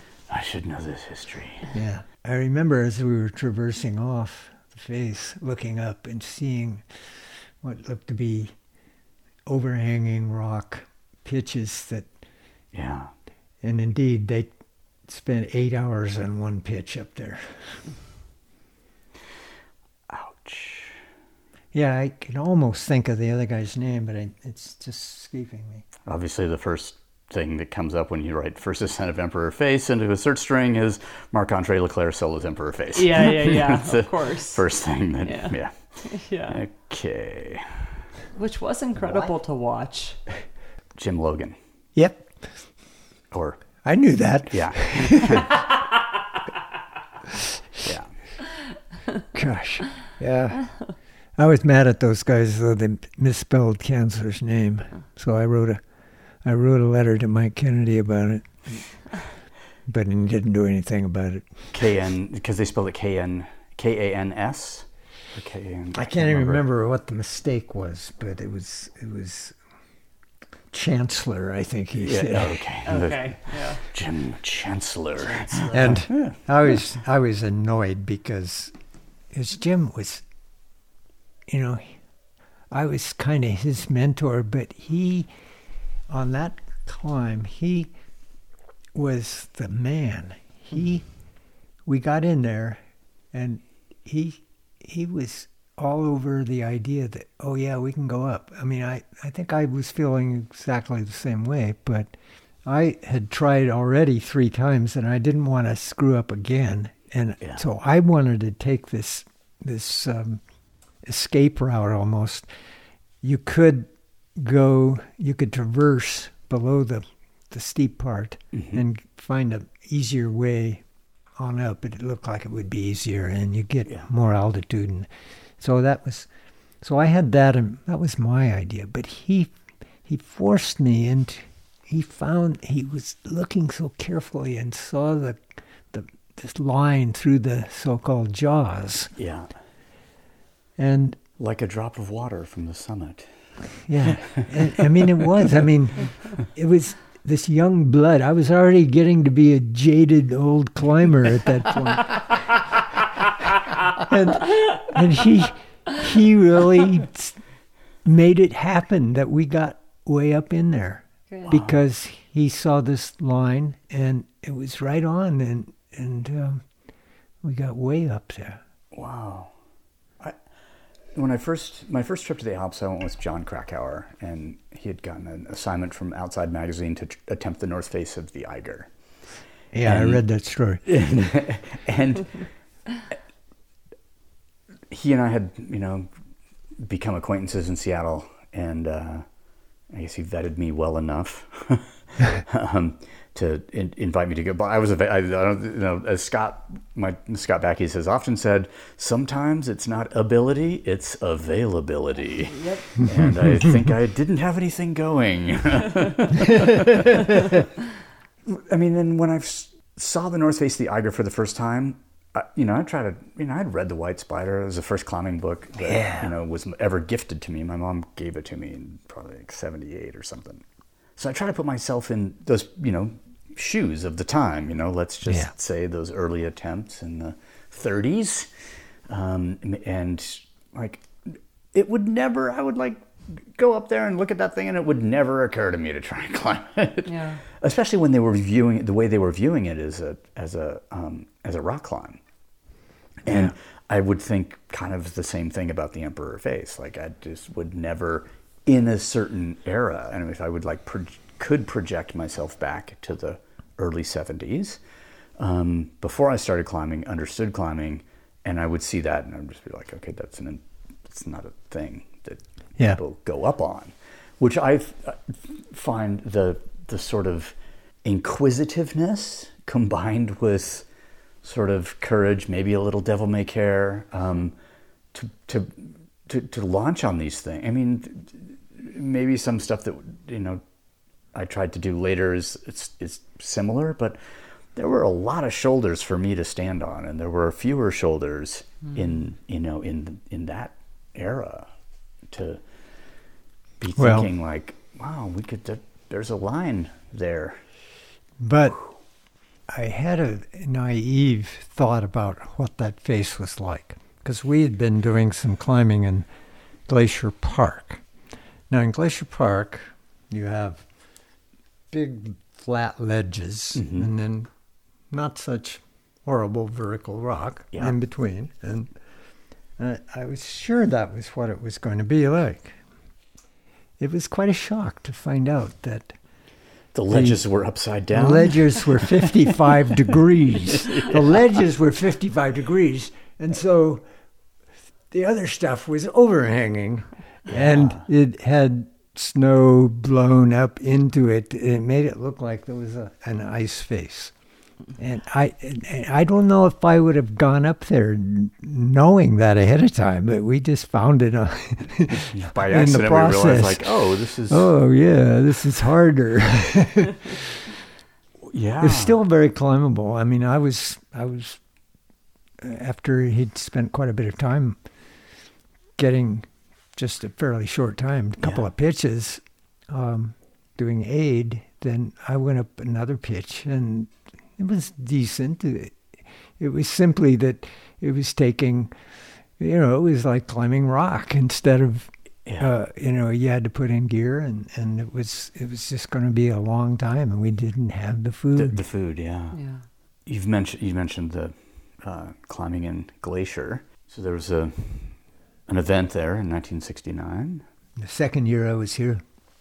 And that was Jim's younger brother was one of the climbers that was killed, because they were trying to make the first ascent, I guess, at that time of the north face of Mount Cleveland. North face, yes. And I don't know, seems to me like winter's probably a good time because loose rock is frozen in place, let's say. Yeah. But I came across a photo at some point that from camera of one of the climbers that had been recovered much later, and they were able to develop the film and sort of showed them approaching. I imagine that at that time the climbing community in Montana was pretty darn small. Very. And I mean, that had to have had a tremendous impact on everyone who was not there. I mean, obviously the climbers who perished, but did things like did climbing suddenly seem more irresponsible? Did it affect the climbing community in a way that people slowed down or changed ideas about like, oh, what objectives are reasonable and what are not?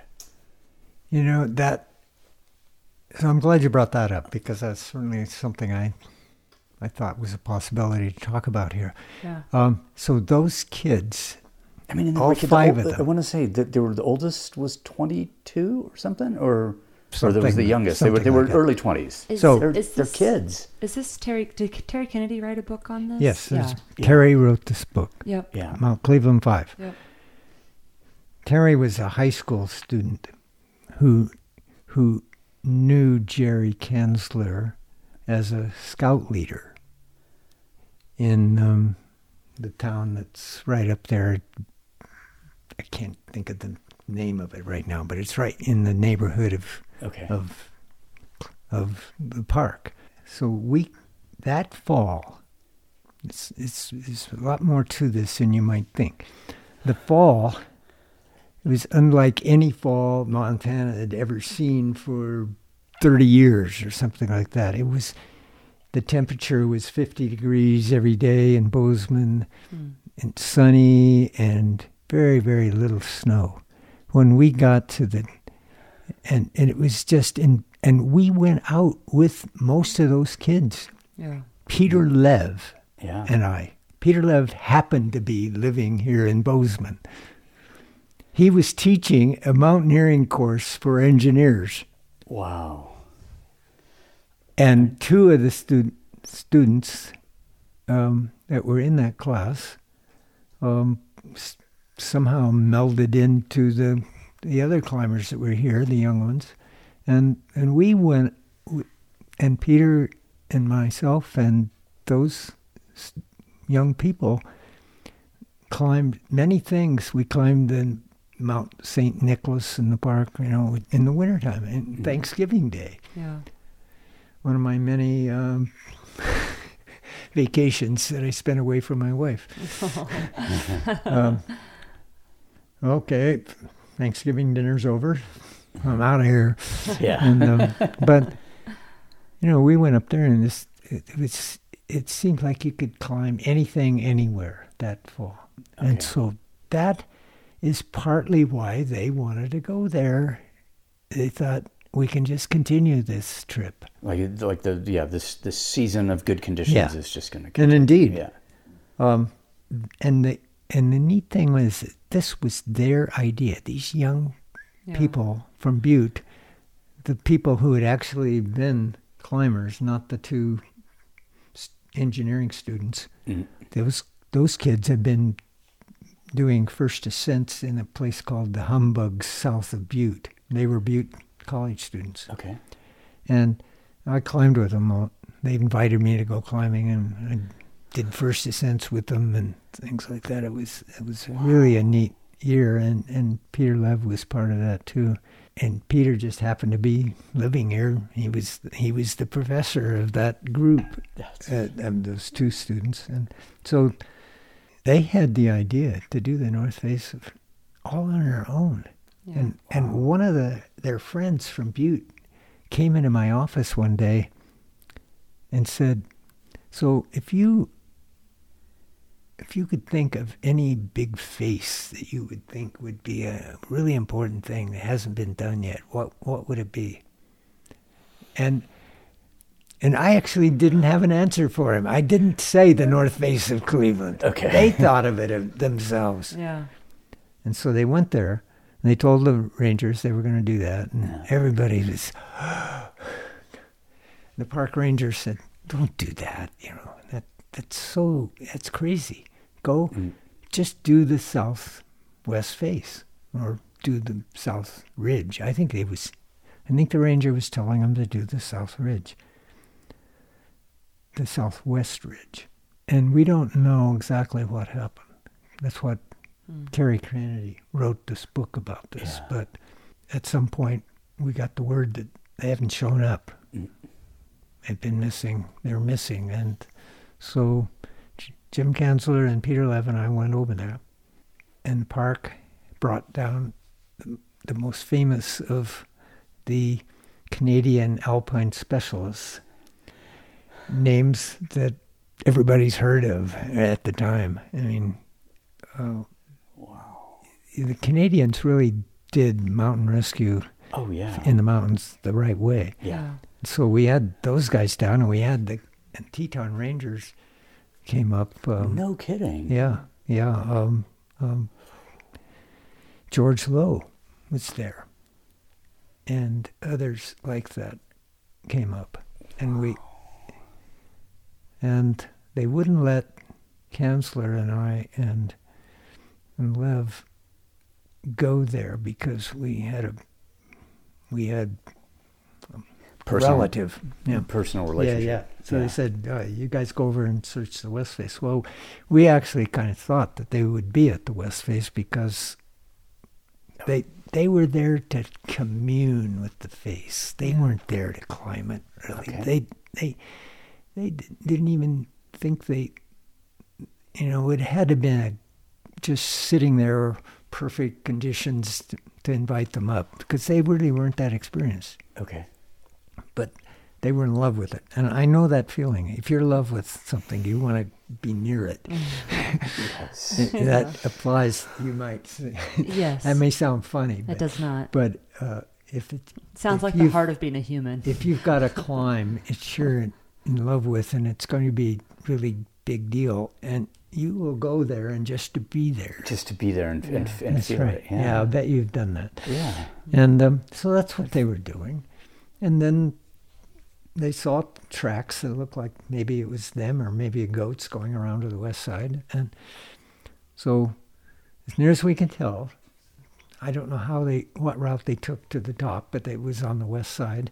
When I got there, one of the big brother of one of the students said he'd flown in the area and he'd seen tracks going down one part of the face, and then there was nothing. And so that appears to be what happened. Is they descended the face and went over to a place that seemed like just a nice snowfield, but it was actually a big slab. And because it's still, when Lev and Kanzler and I went up there was only that much powder snow at the base of this mountain. Yeah. I had just come from Los Angeles and I'd been in Oregon before, and there are no avalanches in Oregon. It's just so, the snow that is there is so cementy that nothing happens. Yeah, if it hasn't slid in the first 24 hours, then it's but I knew nothing really about the Rocky Mountain powder, which is a whole different story. Peter's specialty, essentially, or became Yeah, that was the ironic thing here, is that Peter and Jim both were avalanche experts. Yeah. And the first avalanche course I ever took was with Peter. Yeah, of course. In 1980. So we were sent over there to just get us out of the way. I was going to say Peter and Rod Newcomb. Yeah. It was Yeah. And so Peter and Jim and I approached the face, and there was literally that much powder snow, and so neither of them or I. Actually, I was more scared than they were. They started right up the mountain. I said, shouldn't we be over here a little bit out of the way?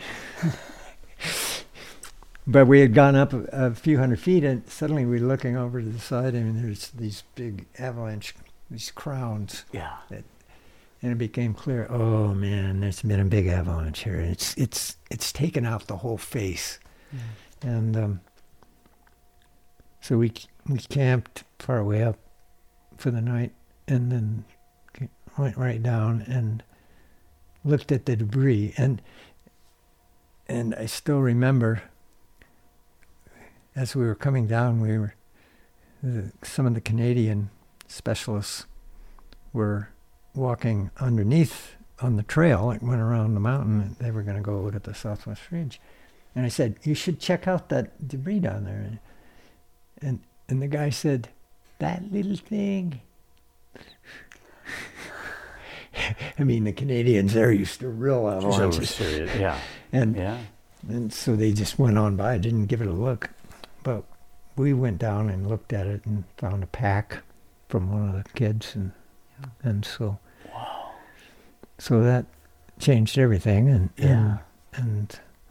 But we couldn't find them.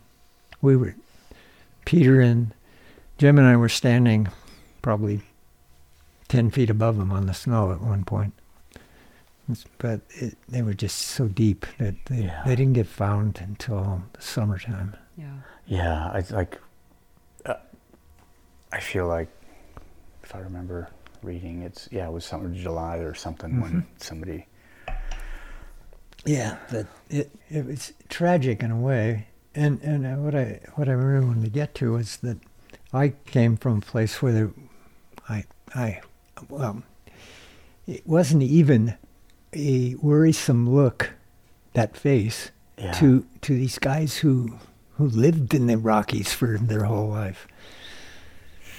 So that was kind of surprising and it's not surprising it happened to them, but what was missing in our knowledge, or at least in what I learned from that, was there's a hell of a big difference between the 5,000 feet and 8,000 feet on a mountain. Yeah. Oh, yeah. After you're above timberline, the wind blows, there's slabs.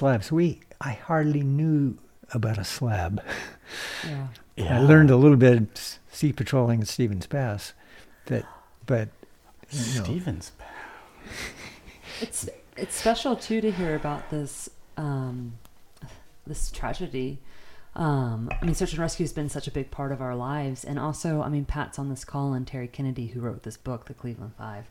I mean, Travis, when he first started climbing at the age of 18, the people that he climbed with was Pat Callis and Terry Kennedy, who got him into search and rescue from 18 to 33 years old, and that was just such a tremendous part of our lives. Yes. You know? I wanted to touch on that a little bit. Yeah. Because at some point there was a rescue that needed to be done for ice climbers an ice climber broke some ankles and it's really the only, it turns out that was in 1980. I don't remember when that was exactly, but like 1980, it's still the only rescue that's been done with a litter. Yeah. For an ice climber in Highlight Canyon. Yeah. But it was the nucleus of getting a rescue group, and so I gathered together all the climbers I thought were sane, and that became the Alpine Rescue Group. And was that, and to set something like that up in that sort of period, that's because search and rescue is typically the responsibility of the county sheriff, right? Yes. And so you have to go, which I find an interesting relationship. Mm-hmm. Because you put a bunch of climbers around a bunch of cops, and they don't always think the same as each other. 100%. No, you can't believe what a great relationship it was. It sounds. The law says the county sheriff is in charge of rescuing anybody who didn't get hurt on the highway. It's just, that's written into the law of the county. So probably the whole state. So highway patrol and whatever else is, if they're on the highway, that's one jurisdiction. Then off the highway, it's the county. Okay. Yep. And it's just the law. So they already had a group of people that were specialized in water rescue, or they had a thing called the more common things. Yeah, they had a thing called the posse. The sheriff's posse. Sorry. Yeah. No, it's the okay. posse. The posse originally actually used horses. Yeah. But, I imagine. But they evolved to being to having snowmobiles. Snowmobiles, and there was a snowmobile club, and they were part of it. But the sheriff had these different organizations that were specialized, and they would call them out as they needed. But there wasn't really one for high-angle rescue. Yeah. And since it became evident after the ambulance driver, the guy who owned the ambulance and drove the ambulance, had hiked up to the climber who had fallen and broken his ankles, and found that he couldn't get to him because there was 10 feet of vertical ice between him and where he had hiked in his cowboy boots. Impressive. That's when the sheriff decided that we better get a different thing. We have a new group here. Yeah. So because I was in rescue, mainly in the Seattle area, it seemed obvious that I would be the one to try to do this. In fact, the first year I was climbing, or the second year I was climbing, when I lived in Hood River, there was a rescue group there that some of the members were associated with the church that my father was a minister for, and so I got pulled into this club and got into it there. And then when I was in Seattle, I was part of that rescue group too. I thought I might as well continue. And so nobody else around Bozeman had this kind of background. And so I thought, well, I can do that. But what I wanted to do is to not be like the Seattle Rescue Organization, which was massive. Yeah. And in my opinion, had nobody who could really go someplace where you really needed somebody. In the Cascades, when I was there, they had the FART. What's the FART? The what? The Fast Alpine Rescue Team. Stop it. I think that's what they called themselves. That's hilarious. For some reason, I want to say that my friend Reese Martin was part of it. There were some guys on it, and it's just like, if there was a rescue somewhere, like it's involving the mountains, and the snowmobiles like bogged down in the forest. Yes. And then the FART would come along. Come on, FART. I never heard this. We need a good FART. What years were those? This would have been early 80s at some point. Yeah, long after I was here. Yeah, it would have been like but this is pertinent. We always thought it was a fucking joke. And they're like, no, we are the FART. I wasn't about this. But you see, I'm picturing their shirts like dare. Do you know? But that's how I'm picturing their FART shirts. But the organization that was there, the Seattle Mountain Rescue, it was a big group, and I was very good friends with the leader of it, who was an attorney in Seattle, and there were many. An attorney, climber, mountain rescue, Seattle. Right. Maybe spent a cold night out on a tall peak in Pakistan once. But what I learned, talking about that particular lawyer. What I learned was that if any serious rescue had to be done, there were these guys that got called, the sheriff called. Okay, yeah. And I never heard of them. They weren't famous climbers or anything. They just could get in the mountains and get somebody out. Yeah. Wow. And I think they must have evolved into the FART. They might have evolved into the FART, yeah. The pinnacle. If the tradition was handed down. Or somewhere the sheriff must have caught on. Nothing ever gets done by this massive club. Yeah. No. Yeah.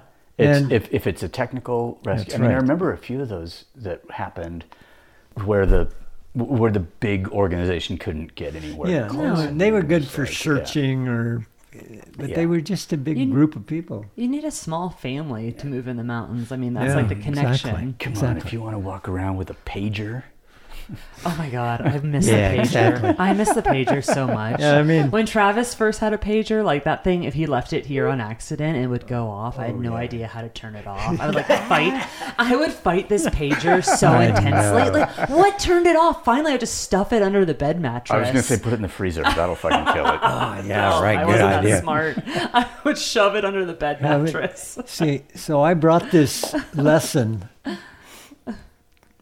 to here. Yeah. And I said, I want to be like those guys that. The ones who got called after the other guys couldn't Yeah, do the right. thing. I wanna be like Because I the fart. remember walking through a whiteout onto the Mount Baker Glacier, one of them, because we were trying to get to a woman who had been injured higher up on the mountain, and it was a long walk, and we never got there.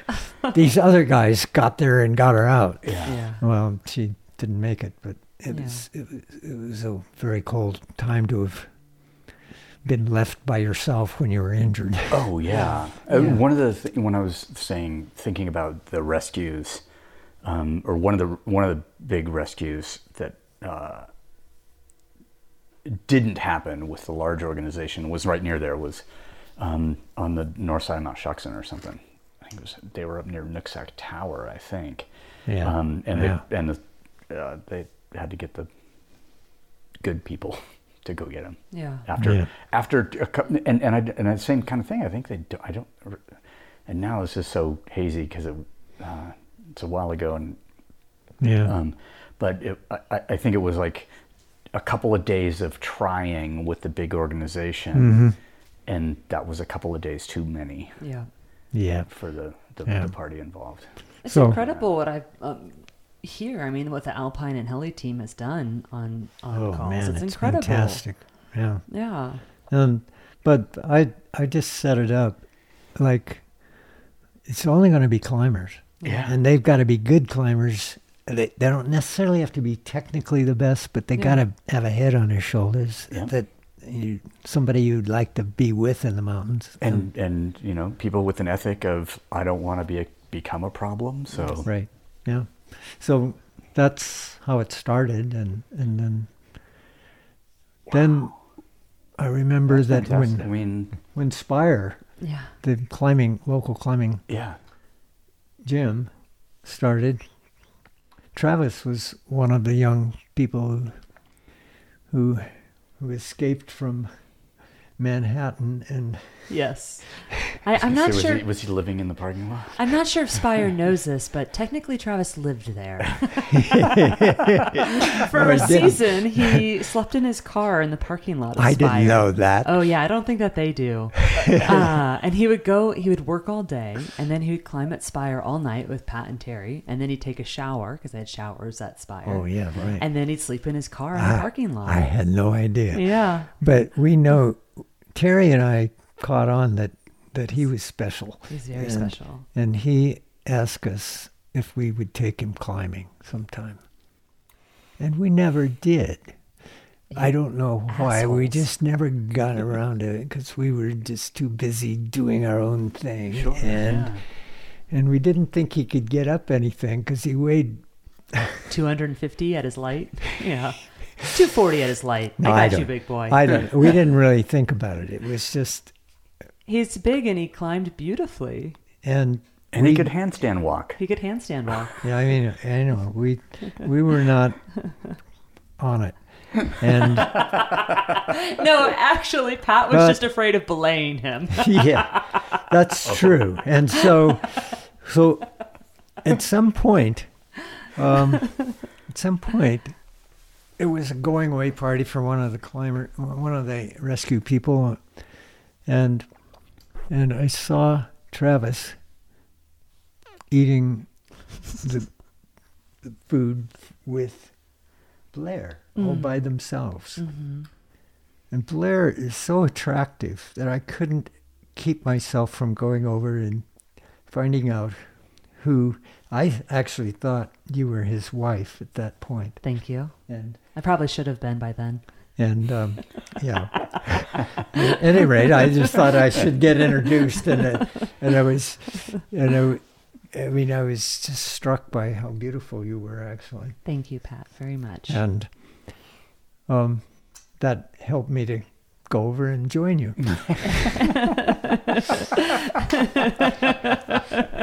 And I love you. And so it wasn't so much long after that I get this email from Blair and says, "Hey, Pat, why don't you and I and Travis go ice climbing?" It's so true. Well, and I have to tell my side of it, where when I met Travis in 2009, and then we started dating. I don't know how old I was then, but I was pretty young. And I had always been an athlete, but for some beautiful reason, I was like terrible at climbing. What do you mean you don't know how old you were? You were 24. Thank you. I'm not good at math, man. Thank you. Yeah. And so I had been a natural athlete my whole life, and Travis was so passionate and loved climbing so much, and search and rescue was just his heart. Yeah. And I would go climb with him, and I was terrified of heights, and at that point, I was still a pretty shy person, and climbing, you're just like in front of people. And it was just such an unnatural movement for me. And I felt ridiculous, and I just didn't want people watching me and wanted to be private about it. Excuse me, is there a private part of this? I know, climbing exactly. gym? Is there a place where people can wear blinders or something? And I was self-conscious and so shy. And one of the first friends I ever met climbing was an incredible climber, an incredible person, Justin Griffin. And he is just so phenomenal. And I don't know, somehow he just knew something about me. And I would be sitting, putting on my climbing shoes, and he would always come and sit with me. And everyone knew Travis. And in the climbing community, there was Travis, and then there was Travis's girlfriend. And at some point, I was like sick of being Travis's girlfriend. I mean, not really. I mean, I loved that. I just had a name, too. Yeah. And Justin would come and sit with me, and we'd talk running.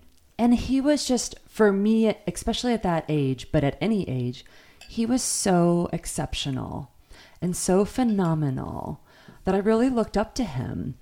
And he went to Nepal in 2015 to climb Tawachi, and he died. And I was pissed off. And I guess one of the things I learned in that process, I was sad and I was pissed off. And I missed my friend, and I didn't like seeing people I loved and cared about miss him deeply as well. And one of the things I learned in that process is that if I let my shyness take over or take control, I would miss out on knowing exceptional people. And I didn't want to live my life missing out on knowing exceptional people.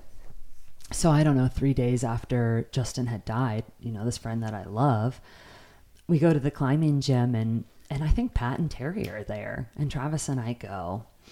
And I get to meet Pat for the umpteenth time, and I just like Velcroed onto him. And I was like, Pat, let's climb together. And Pat was comforting and kind and approachable. And I don't know, I just naturally and easily connected with him. And so Pat and I climbed together for like hours that first night. I just tried to keep up. Like Pat is like unassuming. Like he walks up to the climb and he's like chatting, and then he gets on it and it's like the most beautiful move. I mean, obviously, at that point, he'd been climbing for almost 60 years or for 55 years, whatever.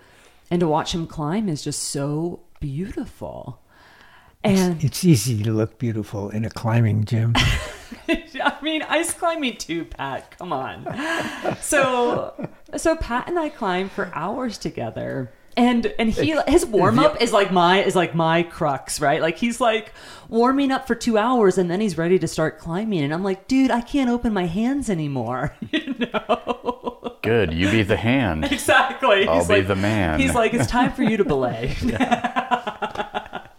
And I did. I emailed Pat and asked if he wanted to go ice climbing. And I think about these like lessons that we learn. And Justin died, 7 years ago now. And yet, he has this tremendous impact on my life because he gave me one of my best friends, who is Pat. And unfortunately, I didn't get to share days with them together out in the mountains, but in a way I do. And that's how I got to be friends with Pat. And that first year, I mean, Pat, Travis, and I climbed together almost every weekend up in Highlight. A lot of times, and they were just fun outings. I just enjoyed them so much. In fact, I think I was going through a kind of a low spot in terms of how much climbing I was doing up there, and it sort of it rejuvenated my climbing up there. Oh yeah, and I appreciate hearing that, and it's something that we talked about. I mean, at that point, I mean, I think that Pat was 75 or 76 then. And literally, I mean, like, he was our rope gun every single weekend up in Highlight. And I watched Pat climb the Thrill Is Gone. I watched Pat down climb the Thrill Is Gone because he didn't like the top of it. And if it's okay to share, I mean, one of the things Pat wrote to me was like how fun our outings were. And one of the special things was he felt needed. And he very much was needed in our lives. One, just for his heart and spirit and the way that he sees the world and the way that he saw us. And then you add on top of that, he took us on these absolutely incredible adventures that we got to experience with him. And I would just say, who better in a way? I mean, I can understand that in 2010, 11, 12, 15, 16, whatever, this period that you might be experiencing somewhat of a lull in your interest in Highlight because you've been going up there since 1970. Well, right? Yeah, I mean, I was in one of these places where, just even doing vertical smooth ice is really not that much to it. Yeah. And point. And as Alex Lowe famously said, when we got to the top of Black Magic. Oh man, I've been trying to think of the name of Black Magic this whole podcast. The first part of it's 510 rock, and then except for the occasional year when it actually touches. Boy, I've never seen that. But then not Bingo World. The rest of it was. I also know. Yeah. Let's see. If you're looking at Bingo World, Black Magic is on the other side. Yeah. Way to the right. To the right. Yeah. But it's on that same. Yeah. I might have to send you a photograph. Oh, yay. Yeah, anyway, you have to do quite a bit of 510 climbing to get to the ice. Yeah. And I did it with Alex. Alex was his idea, and I was just the belayer on the climb, but he got it. I was worried about the vertical ice because we were still using ancient tools. I just remember being down at the bottom and hearing him when he got to the ice saying, "Oh, this is just plain old vertical ice." Like, it was nothing. Yeah. And it was nothing for him, but it still wasn't nothing for me at that point in time. I think it's wild, sort of the how things happened in Highlight with the presence of certain personalities, like big sort of period of development, and then it feels like it, there's a bit of a lull, and then we discovered Cleo's, and then there's or new energy came in to because I want to say that I don't know if. I can't remember what year it was, but after Alex moved up here from Salt Lake, like the Salt Lake period, was really cool with him because he just instigated, when he was working at Black Diamond, he instigated so much. Yeah. Such a force. And he would be almost like, dare I say, he would almost be like Fred Beckey in that regard, where he would just tire out partners and somebody would have to tag out, like, "You fucking go with him today, man. I'm done." Right. And I feel like that he got here and kind of injected new energy in a way. Oh, absolutely. Yeah, that. Just get back to Travis, and I was necessary because Travis was afraid to lead ice. Yeah, he was afraid his weight would cause it to crash down. Yeah, and he really didn't want to take the chance, and I agree. It's probably was smart. And of course, Blair hadn't done any climbing to speak of, so we weren't going to send her up on the sharp end of the rope. Sharp end. Not really. Here, when you get to a spot where you what don't do I think do, you guys? can, you put the twisty thing in. So on that first day that after her invitation, we went out. Did we do Alpha and Omega the first day? We went out to Alpha and Omega. Yeah. And so first Travis led the one on the right. Whoever knows which one is which, I never and remember. Who cares?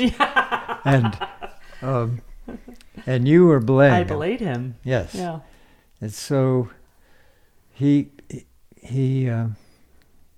climbed it, and then you lowered him down, and then I came back. I came over to you, and I said, "Would you, since you've belayed, you should have the next. You can climb now."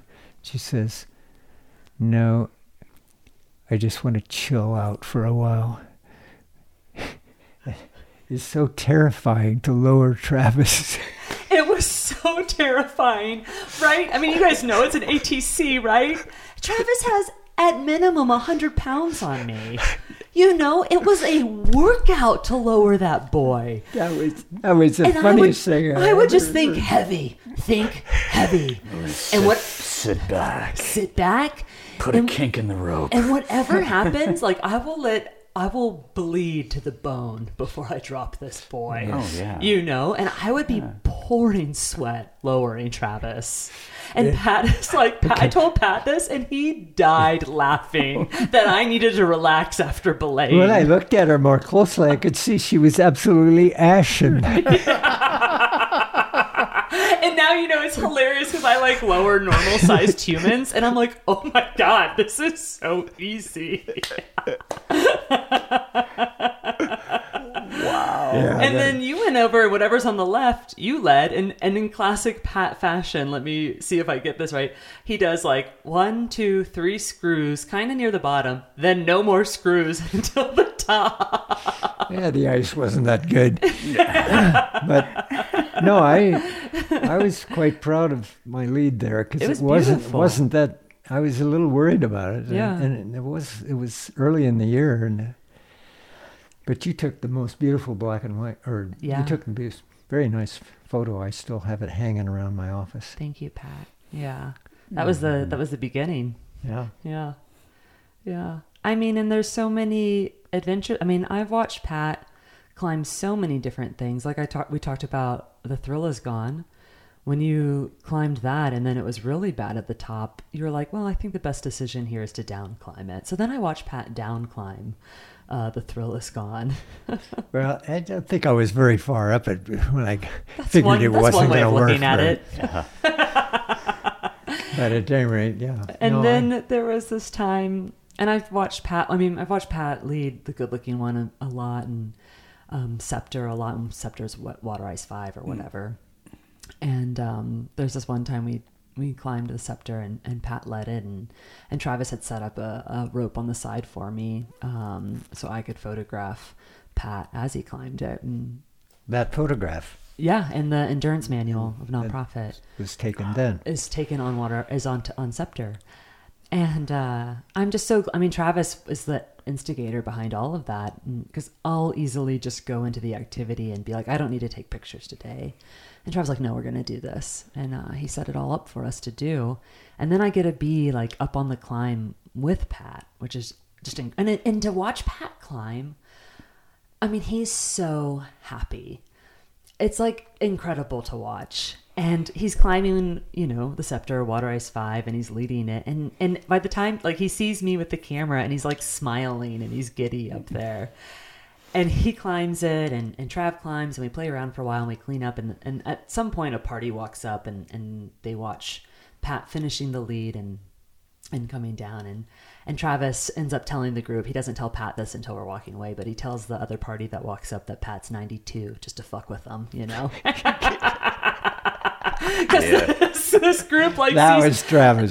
Just got to come back every year and set the age record on this route. Exactly. This like group of men's walking and they up, believed him. and they look up at the Scepter and they're like, they're a little scared of it, And Trav sees him, and they're like, whoa, like, who's that guy? And Trav's like, that's Pat. And they're like, how old is he? And Trav's like, he's 92. Just like dead face. Like, he could just do that. I just climbed it last week. Of course you did. And it felt the same. Yeah. But, he would almost be right about it. Yeah, you're getting closer. Yeah, 84. Wow. It's incredible. Thinking about that, I was, like if I look back, I came across this picture the other day of myself sitting with Kurt Cousins. And would have been 83, winter, so February or something, 83. And I'm looking at those ice tools. I'm like, this fucking pterodactyl that I had. He had a hummingbird, a low hummingbird. And so I look back at that and think about the tools that I started climbing with. And I think I've seen a huge trajectory in ice climbing tools, but not comparatively, let's say. I'm just like, oh my God. Okay, you're talking about, we had these long ice axes on the north face of Mount Robson in 63, and I'm like, they were wooden. True, they were. I mean, I had a wood one at some point, but not even bamboo, which was very high tech. When we first started climbing with Pat, he had this like old yellow jacket from who knows how old. He finally got a new jacket. But Pat will invite friends who have never ice climbed before. And Pat will be like, I have gear that you can borrow. Don't worry about it. Like, just come on out. And so this one day, Pat invites this friend. I don't remember who he was, but he had never ice climbed before. So Pat pulls out these crampons. I don't know what they were. But whoever we were with were like, did you use those on the first ascent of Robson, dude? And Pat will outfit his friends in this older gear to go ice climbing. This is how you start, because this is how I started. Yeah. No, I think those crampons I gave him were actually Chenard's first platform crampons. Oh, okay. Yeah. Not that bad, really. I'd still climb with them. Yeah, you would. Yeah. So, not a pair of SMC rigids with like straps and such. I think I have a pair of those somewhere. Yeah. I imagine so. I have this, some section in the file cabinets of all the old slides where, because I would climb by myself a lot, and then I would come back, and then maybe people wouldn't believe me. Yeah. And so I would have to take pictures generally of my feet, looking down a face with, landmarks in the background or whatever. And I came across something the other day that, there's white Coflax. There's a pair of SMC rigids. It says 1984. And I'm thinking, I'm pretty sure I had a very modern Simone Chacall at the time in one hand. Yes. Maybe a Barracuda, but it might have been a carbon fiber Barracuda. I can't remember what that would have been 84. But like thinking back of all this evolution of tools from barely curved picks to reverse curve picks to steep, like the pterodactyl was, I'm sure it was fully appropriate for Hamish McInnes, in the area, for that type of climbing. And then, stupidly we try to adapt it to waterfall climbing, and everybody has, that I know from that era has got bad knuckle arthritis. Absolutely. Because it was almost a tool designed to make that happen. Really short pick, short shaft. You're just like, things have. I imagine a modern tool these days for you just feels like, well, why couldn't this have happened then? Yeah, it's odd that it took so long for somebody to think. When humans climb, they do it this way. Mm-hmm. They don't do it this way. Yeah, don't put a kink in your wrist, man. Yeah. And I was really kind of slow to going to any new tool. I would always be about one model behind everybody else. But it really dawned on me that it was stupid not to use a Nomic. You got the Nomic. Yeah. Because I realized the first time I tried one that, my gosh, I don't get tired. Yeah. I know, totally. It was incredible to watch Pat use these new tools. Yeah. So I was involved in the climbing industry when the whole leashless thing happened. Yeah. In the beginning, I was anti, because, of course, because I'm anti. Yeah. Boy. And now I was describing it to somebody the other day about like how that shift happened. And he goes, oh man, people must have been falling off stuff like right and left. And I was like, no. It didn't happen like that. And then I think back about all the stuff that we did to counter the fact that we were cutting off circulation to our hands. Yeah. And we were smashing our knuckles, like with, okay, so I use mittens and I leave the mittens in the leash, but I put padding in the mittens so they're like kind of like boxing gloves. And then when I place gear, I have to place gear, I pull my hands out of the mittens. They stay because they're, wrapped around the tools and they have leashes. And I was like, man, we figured out all of these workarounds instead of inventing new tools. And then somebody invented new tools and a new idea about it. Yeah. Like, oh, I don't need mittens anymore because I can drop my hand and shake out all the time. I'm not cutting off circulation.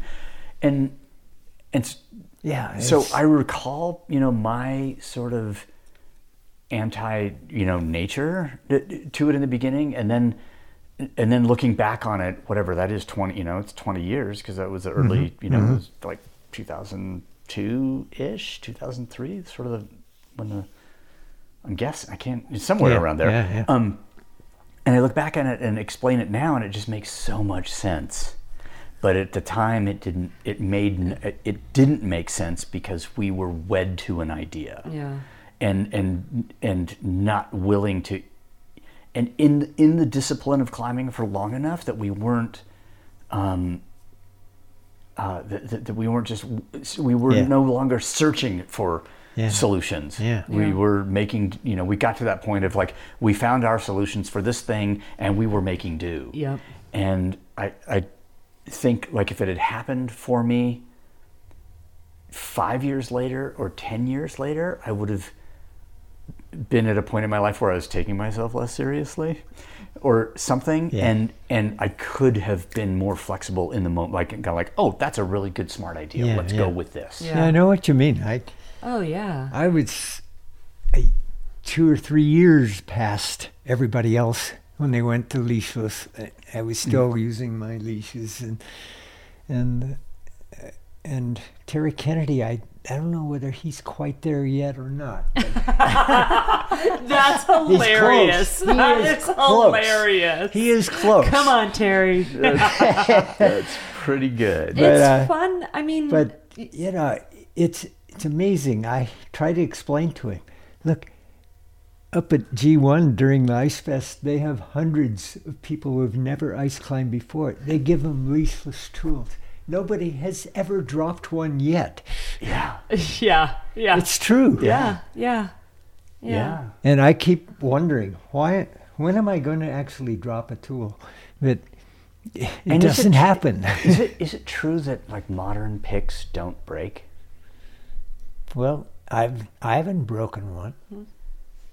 I don't know about that. I don't climb enough to have a... I mean, I'm kind of asking facetiously. Yes, I thought you were.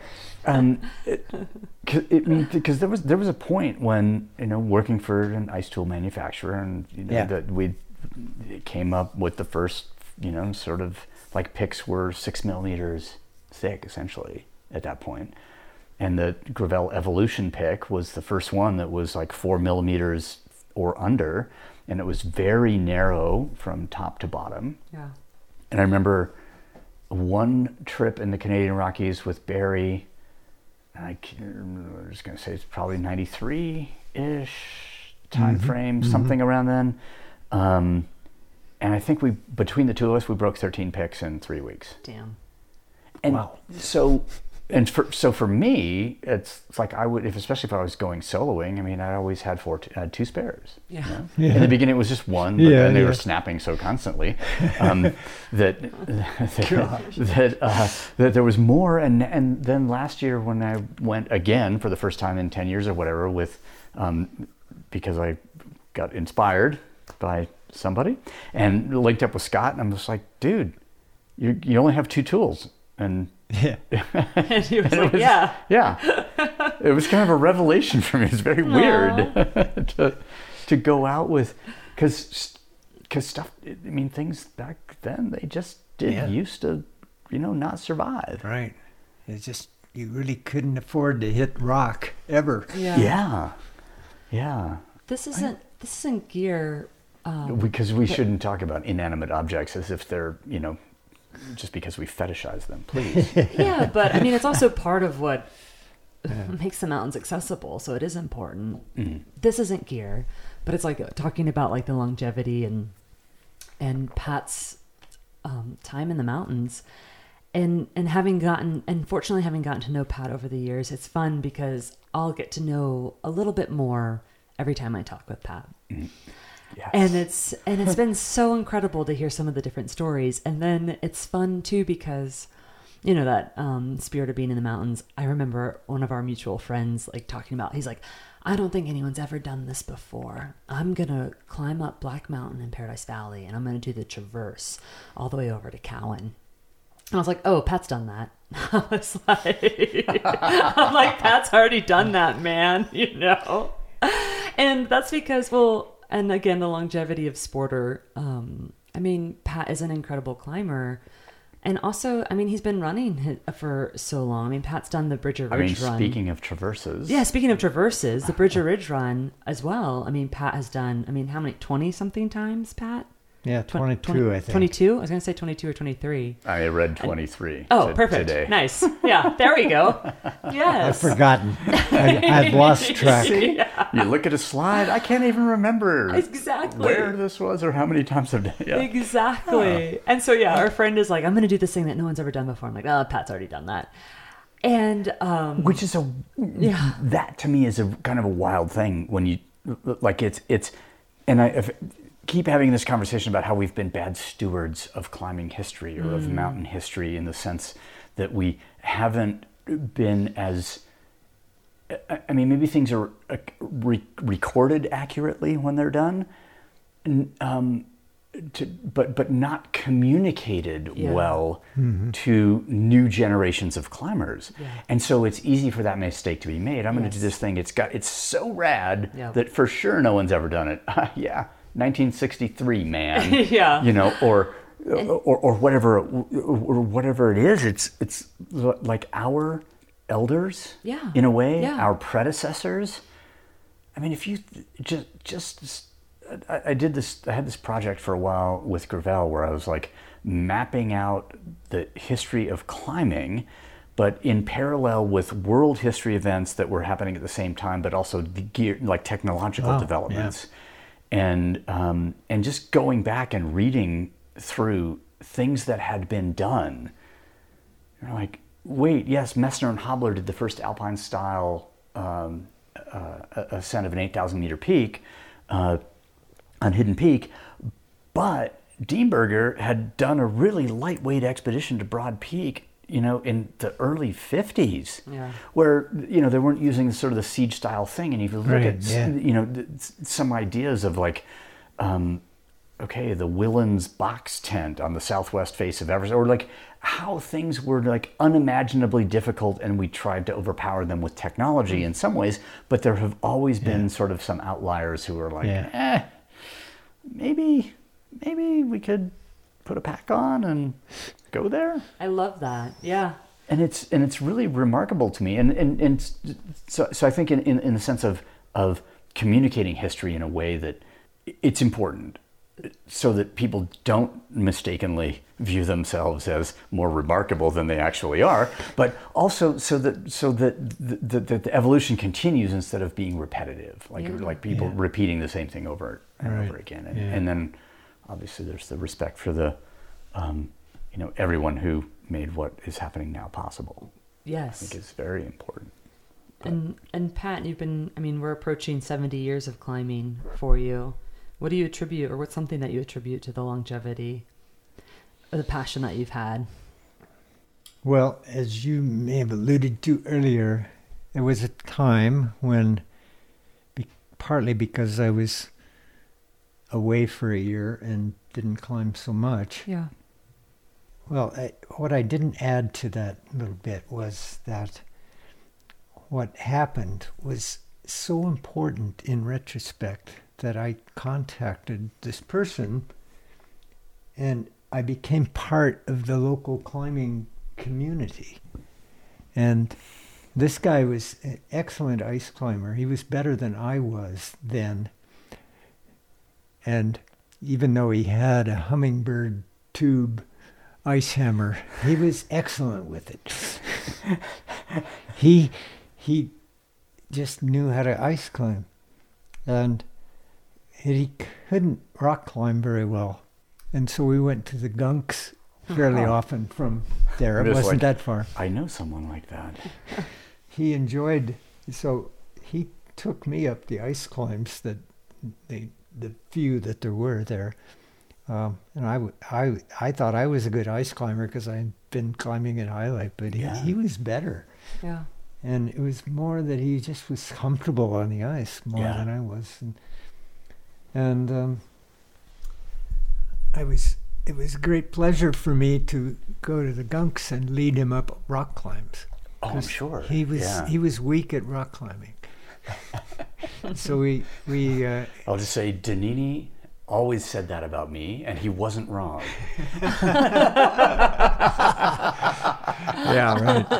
Okay, but anyway, that was such an important part of my stay there, which is something I did not see coming at all. Yeah. They were such good friends that I invited them out here, and we did the Ithaca connection. Okay, yeah, that makes sense. Nice. Yeah. A rock climb that 2 or 3 of the people that I had climbed with back there were in on. Yeah. And my son was too, as a matter of fact.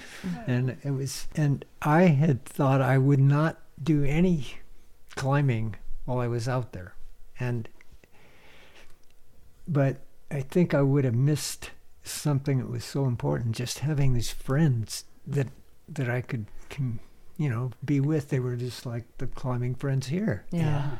And it's wild, like I find that the culture of climbing within, sort of the localized area is different. Like, if you're an ice climber and you're out west, the Colorado scene was very different from sort of Utah.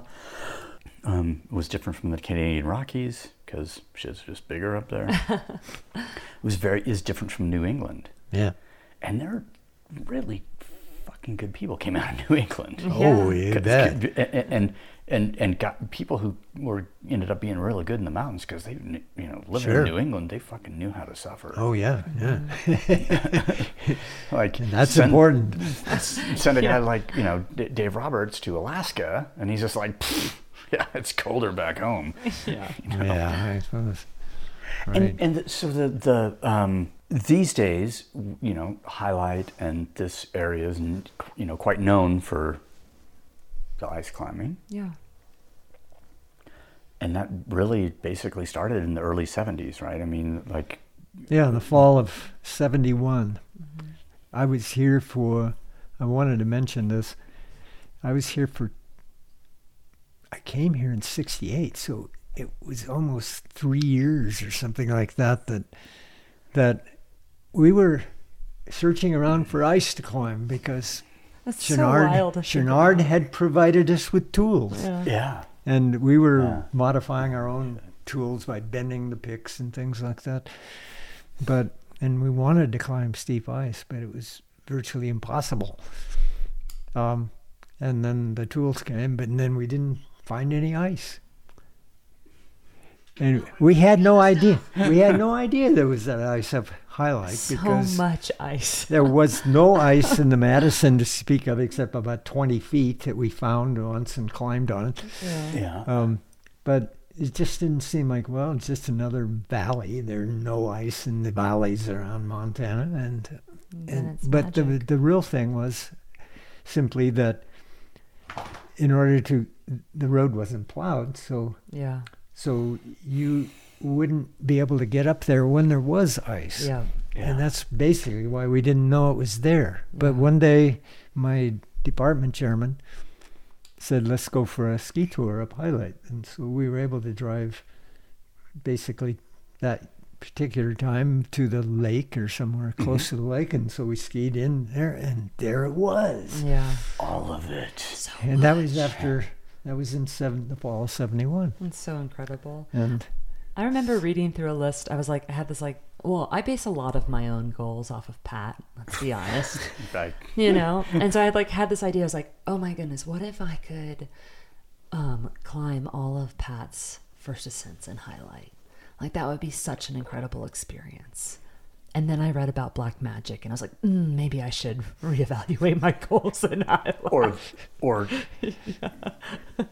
tackle taking a 25-footer off Cleo's. Oh, yeah. Right. Yeah. My favorite part about that story is like the very modern new ice tool, you know, broken, thrown into the talus, and never found. Yeah.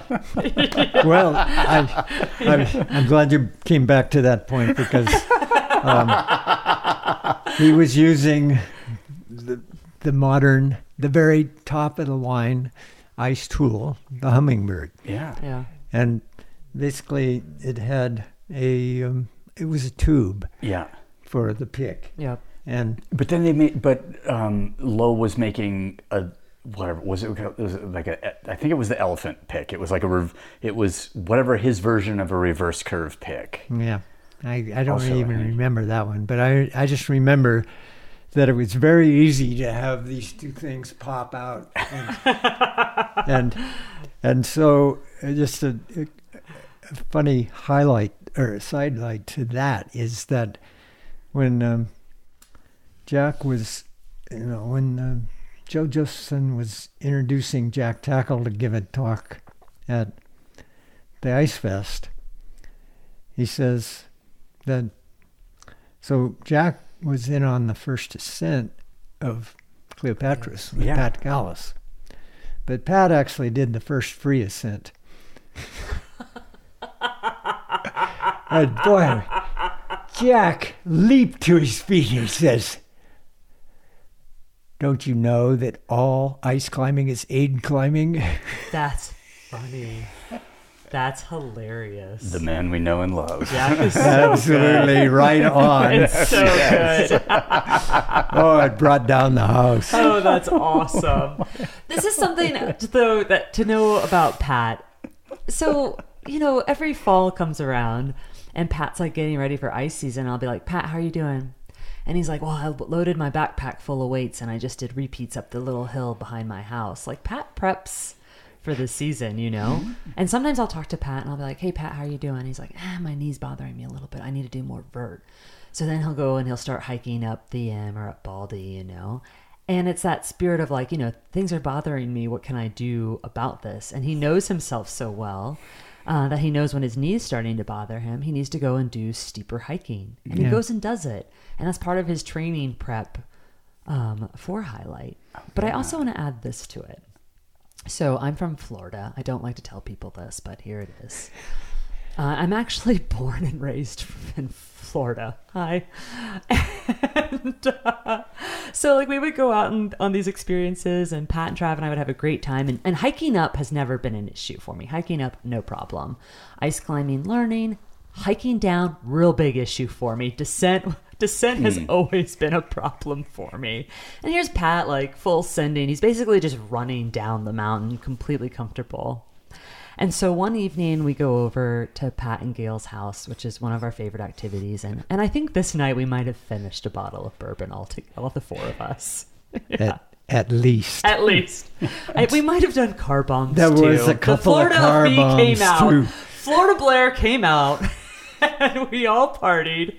And so Pat is like an Irish car bomb? You take the... Oh, well, I don't know. It's a Guinness, and you put a shot of some sort of whatever cream in it. Yeah, how did that get to you in Florida is what I want to know. Oh, I mean, because Floridas are equal opportunists when it comes to partying. Okay. They don't care. There's not like this culture of what to drink. It's how much. That's Florida for you. Okay, I can see how that sort of parallels with a little Irishness. Yes, and so Pat... I was just not thinking of a huge Irish community in Florida. Is all I'm saying. Pat's birthday is St. Patrick's Day. So we did car bombs, which Gail drank slowly, and I was giggling because I'm like, I was like, Gail, it curdles. And her response was, I don't mind curdles. I was like, you are a bad bitch, Gail. Like, that's impressive. So we drink, and we have this wonderful time. And Pat decides to coach me. A car bomb is an explosion. And a drink. Yes. It needs to be consumed quickly. Oh, yes. Thank you. And so Pat's like, all right, Blair, I'm going to give you a lesson on descent in the mountains. We're in his house. And we're all pretty intoxicated. And Pat decides to show me by walking down his staircase. And he's like, this is how you descend the mountain. And they were just leaving and we have a split entry house, so there's a stairway you have to go down just to get to the front door. Yeah. And so that seemed like an opportunity. It was a great opportunity to teach me how to descend mountains properly. And I think that whatever advice you gave me, I mean, the next time we went out, my descent was much better. That's pretty good because I think I missed a couple of steps fell and grabbed the railings and barely kept from crashing into you guys. That's the teacher I want. I don't know. Lessons learned while intoxicated? Exactly. Sometimes endure for a lifetime. Exactly. I mean, if you have a copy of Big Sky Ice, read the experiment. But, what I was trying to get across was you have to put all your weight on one foot and balance and then step forward and then, it's not. You have to be the able way to. She was doing it, which was sort of like this. Pat just enacted a giraffe movement, basically, which is very accurate. Wow. But she got better. I got much better. Yeah. So that would, I'm going to circle back because I think that sort of a little bit of the history and highlight is, so it's 71, you do the Mummy 1 and Willow Gully or something like that? So the week after the ski tour that revealed the revelation of ice, then I called up Brian Leo, who has been portrayed by Kerry Kennedy in a photograph that he found someplace, this guy, as the Don Willans of Montana. He's about that height and about that strong. Okay. And totally unassuming, and I don't know how he's so bright to be able to climb as well as he does, but he just finds his way up stuff like climbing theoretically when it's wet. Terry Kennedy claims he did that. Yeah. Stuff like that. It's just, but I got a hold of him because he's still in high school, I think. Just for some reason, he just so unassuming and quiet, and yet he just is a good companion to have in the climbing. And so I think the main reason in this case was his father had a Jeep. So we could actually get up there. Rally the Jeep up there. We could really get closer to the ice. Closer, yeah. And we still had to walk a ways, but so we took the tools, and it was just so much excitement because we were actually going to climb some steep ice with the tools, and And we just went to the simplest, short little climb that it started out steep, but and then it was just low angle for not very far. We didn't even do G1. I don't even know if it was quite in yet, but we were actually afraid of what it would be like up on the ice with ice pitons hanging from you and stuff like that. So we didn't even want anything too challenging to start with. Yeah. But, no kidding. Yeah, seriously. But as soon as we did that, then we brought other people in on, and it was soon this group of people led by Dougal and 3 other high school kids went up back there and did what's the name of it? So it was custom. Like my highlight experience starts with walking from the dam. Oh yeah. Yeah. Yeah. Really? Could you get even to there early on? Well, not that weekend. Okay. And so. I remember Tackle's still pissed at me for a day where I showed up with no skis. And Chris Noble is a photographer, I think. It was like Chris might have been there. Anyway, and we went, we had to walk from the dam to The Thrill Is Gone. Oh my God. And Tackle was like, I haven't done this since, I became a conscious human being. If you're from the dam, you bring skis, you dumb. Yeah. Well, yeah. So early on, it wasn't even the dam. You were starting from further down the road. Yeah. So when was that? I didn't know you. That would have been 94 or 93. Yeah. 94. I think. Yeah, 93, 94. Is that, Pat, is that how did you do the first ascent of the Tusk? Yeah. Yeah, I thought so. Is that how you, and that was something that Tom Youngst noticed. Yeah. So that's up a different way. That's a different way, That's just a thing coming off the north. Blackmore? Just a not very long icicle off of Elephant Peak, which is right next to Blackmore. Blackmore, right? Yeah. Oh, it's one of the most tiring days for so little interesting ice I know, totally. ever had. I'm like, how did you find that then? Yeah. Well, he was just up there skiing, of course. He's a skier, so he saw it up there and said, "Oh, let's go there." Okay, but maybe we should go do that one. I hadn't been skiing. What? Wait, long? Yeah, Pat. No, you don't want to. Like what? Really long approach for 30 feet of ice? Yeah. Yeah, right. It's kind of a jam. Been there, done that. But I was the only one around that. He hadn't ice climbed at all, but he just thought it would be a good thing to do. So we did it, but I'm surprised you even know about it. I don't know where I pulled that from, honestly. I think it's because Pat, you know why, actually. It's because I base my athletic goals off of you. And so I had looked at your first ascents up in Highlight. Oh, yeah. And I bet that's how I found it then. Did you do Champagne Sherbet too? Yeah. Yeah, I thought so. I wanted to do that one for so long. That was a good one. You did it. I did it finally. Yeah, Jackson led it. And then I brought a bottle of champagne to spray at the top. That was neat. We spotted that, I think, after we'd gone in and look at the waterfall up there. What's Palisade Falls. Palisade Falls.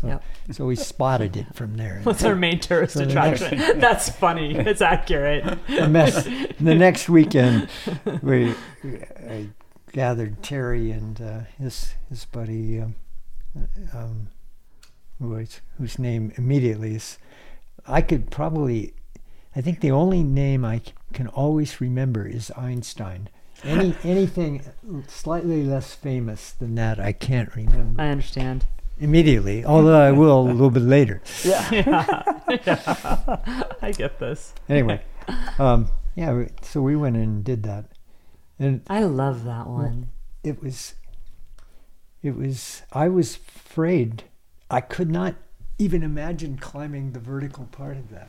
How come? Because we had those early tools. Those things. Yeah. Yeah.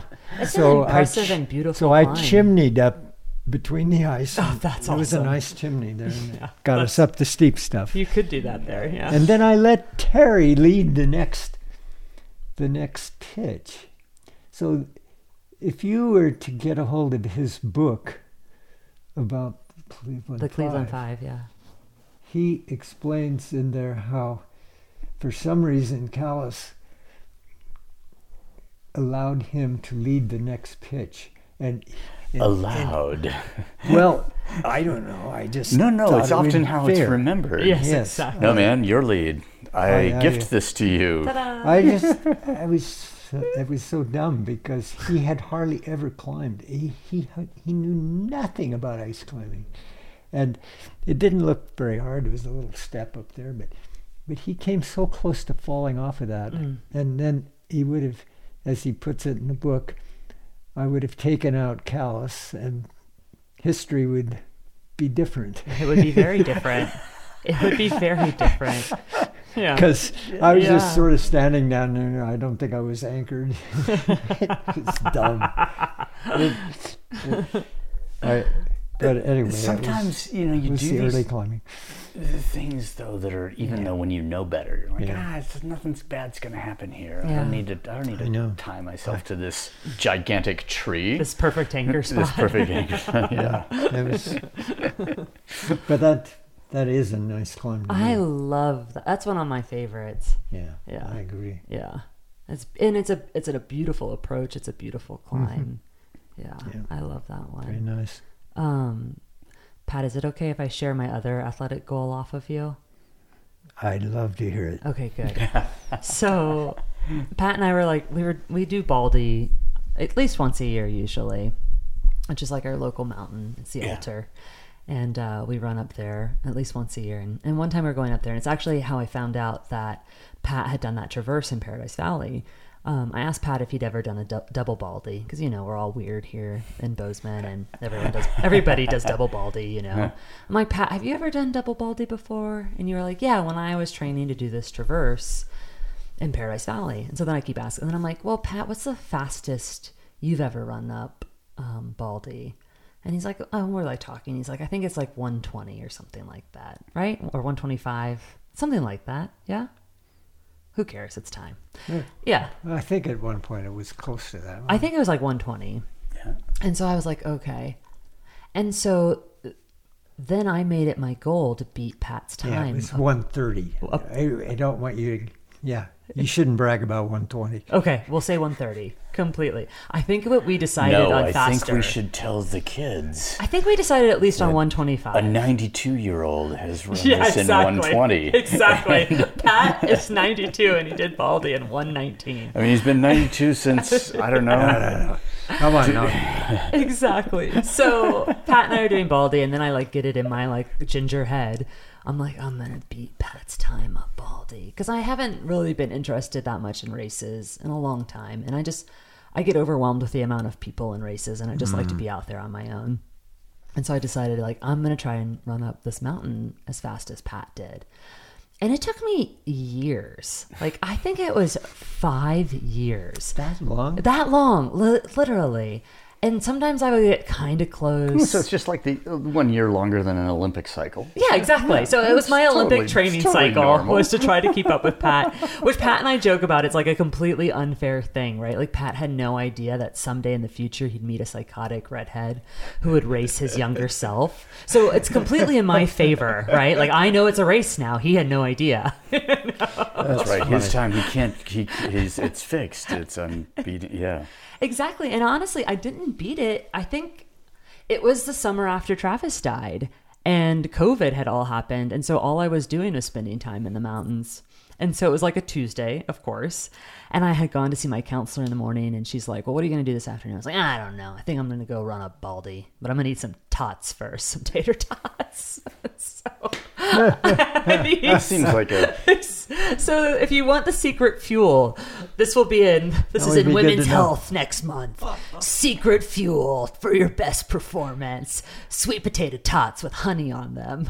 And so I eat some sweet potato tots. Sounds like that would work. It was really good, honestly. Wow. So I eat those for lunch, and I'm like, in whatever mood I'm in on that particular day. And I've been like racing up Baldy, and I send Pat pictures of I guess I was still wearing a watch then, obviously. Watch, yeah. Yep. Yeah. Because you have to for a timed event. And I would send Pat pictures of my watch whenever I got to the top of Baldy, so he would know how I had done. And on that particular, now I'm going to forget, it must not have been under 120, but I think I did it in 122. And I sent a picture, and because I think Pat and I had agreed on 125 as being the time to beat on the way up there. And it was just like this, and it was like this incredible goal I had for so long. It was based off of my friend Pat that I've gotten to know. And I made it to the top, and the mountain just flattened for me. And that was one of my most special athletic goals and journeys of my life, and it's based because my friend and I went up this mountain together, and now I finally beat Pat's time up Baldy, so I'm a real asshole of a friend. I was so proud of you. I know you were when you did that. Thank you. Yeah, and yeah, it's pretty remarkable though where inspiration comes from. It's amazing, or where it can come from, and if it's something like that, or we talk about impact and inspiration, and that had a huge impact on my life. And when I cared more about sport, it was a huge impact. And then when my life had imploded, it gave me something still to look forward to. There's I got a ping pong because away. this just hit. Yeah, it came into my head. I was like, where does inspiration come from? Sometimes we do things because we're trying to reenact things in the past. Yeah. And I have this internet acquaintance, climbing guy, super fan, and he sent me a link to something. So Gravel is doing this series now. They make ice tools, and so they send people out, or people have ideas, whatever, and it just brings attention to the brand. And so there was this guy who was just like, we're going to do old school roots with old school tools. I've heard of this, yeah. And I was just like, that must be highly engaging for a modern young man to like strap in I bet. to some old stuff. Whatever the one episode I saw, I was just like, that's not even, whatever. That's not even hard. Yeah. And those tools aren't that old. Yeah. And thinking of, which reminded me of when Stefan Segrist and I want to say Tessitami, I can't remember who he was with, but they reenacted the first ascent of the North Face of the Eiger with period stuff. And the one concession that I think Stefan wouldn't make, he was just like, I would like to use a modern rope. Legit. Yeah, I think I've heard that before. Everything else I'm totally cool with, but maybe, just maybe, we could use something that would maybe hold a fall. Yeah, If legit. you're going to make me use all this other 10-point crampons. Yeah. And Yeah. Yeah. That's funny. Yeah. which is, kind of, remarkable to, like, think, let's, because I was just thinking, like, okay, what would it be like to hike from the road into Robson instead of taking a helicopter and stare up at the Emperor face with the highest tech equipment available in 1974. Yeah. You're just like, I'm not fucking going up there. Yeah.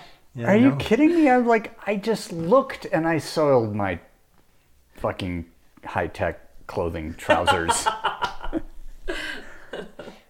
Well, we did have Chenard's drooped pick axes. There you go. So modern. Yeah. I mean, it would have been crazy at the time. I mean, Yeah. Yeah, it wasn't even. I mean, this was 3 years after Highlight. yeah. So we were well equipped, really, for that. compared to what we would have been 3 years earlier. 3 years earlier, yeah. But then if you just take that time machine backwards right now, and you would just be like, I don't know how we were thinking. Oh yeah. Because we adapt to whatever current conditions are, and current consciousness is, and it's when I was certainly younger, as and starting first climbing, I was thinking maybe I didn't have. I mean, I read a lot of history, but I probably was thinking something along the lines of I'm better than them, or something, like that. We all do think that way. But we all do. Exactly. In whatever sort of arena it's in. I mean, I remember this picture, Colin Haley, and he's, on top of Denali, in modern clothing. Mm-hmm. Like, which we all know is different than other, less modern clothing. Mm-hmm. Like, wow, guys are running up there in, stretch pants, essentially, which, in the early 80s, I was trying to get, like, a kick-ass one-piece stretch suit made to go, because I was like... Cheetah print? I would have done cheetah, but, solid black colors were probably... And I remember there was this company, this guy and a girl that I met in Seattle. They had a company called Perfect Harmony, and they made custom one-piece ski suits for people who were ski racing. And I was just like, I want that, but for climbing. Yeah. Mm-hmm. And we talked about a design, and then they were just like, yeah, you want a custom one-piece suit? It's in 1980 or 81, whichever year it was. And it was more than 3 months rent for me, at the time or something. So it never really happened. They were great people. It was a great idea. Modern clothing looks like that now. Yeah. Where it allows you to move instead of essentially preventing you from moving. Yeah. And to think about, like the trajectory of all the stuff that allows us to do these sort of things. And you realize, like, the technology, the knowledge about the environments that we're operating in, and the technology that sort of changes and allows us. It's just like, I have these tools, and then new opportunities open up. I have these clothing systems, new opportunities open up. I have new physical fitness nutrition strategies, new opportunities open up. It doesn't seem to end. No, and that knowledge and that experience that comes, we talk about like inspiration from the people that are out in the mountains, like that are doing these certain things, that impacts everything. And then just like what you're saying, the science and the people behind, the people that come back from the mountains and talk about how the gear will work better if we do X, Y, and Z. I mean, that, and as we learn more about nutrition or whatever, that all coalesces together, and then we can go and do these things we didn't think that were possible. Yeah. Yeah. So I gotta tell you about when I got back from the East, Jack Tackle, on that very next fall, Jack Tackle and I started going out ice climbing every weekend for some reason. And at that point, I still was wearing heavy wool knickers, knicker socks, and I could remember I could hardly get my crampons 1 foot above my other foot to make a move. Yeah. I felt so. Whereas Jack, he was wearing this one-piece ski looking slick, suit, and he looked so comfortable. And then I said to myself, I have one of those that somebody gave me for skiing. Yeah.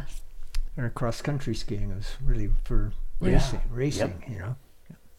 I'm going to wear that climbing. I don't know why I was inhibited to ever do that before. Yeah. But because there's tradition. Yeah. I know. Is part of it. It's just like when we were talking about you loaning gear to first-time ice climbers, I'm like, Loa Triplex.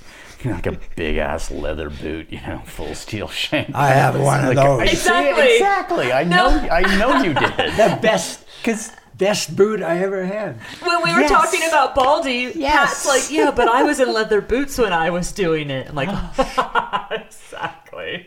Yeah, I didn't wear those, but I wore the lighter weight Lowith. Yeah. And on that, that was the very first time I decided to go up Baldy because I was so frustrated with my research wasn't going on, and so I left at 7 p.m. and after dinner and got up there in an hour and 50 minutes, I think. Yeah. In the boots. In those boots at night. Yeah. I understand her frustrated Baldy lap. I get that.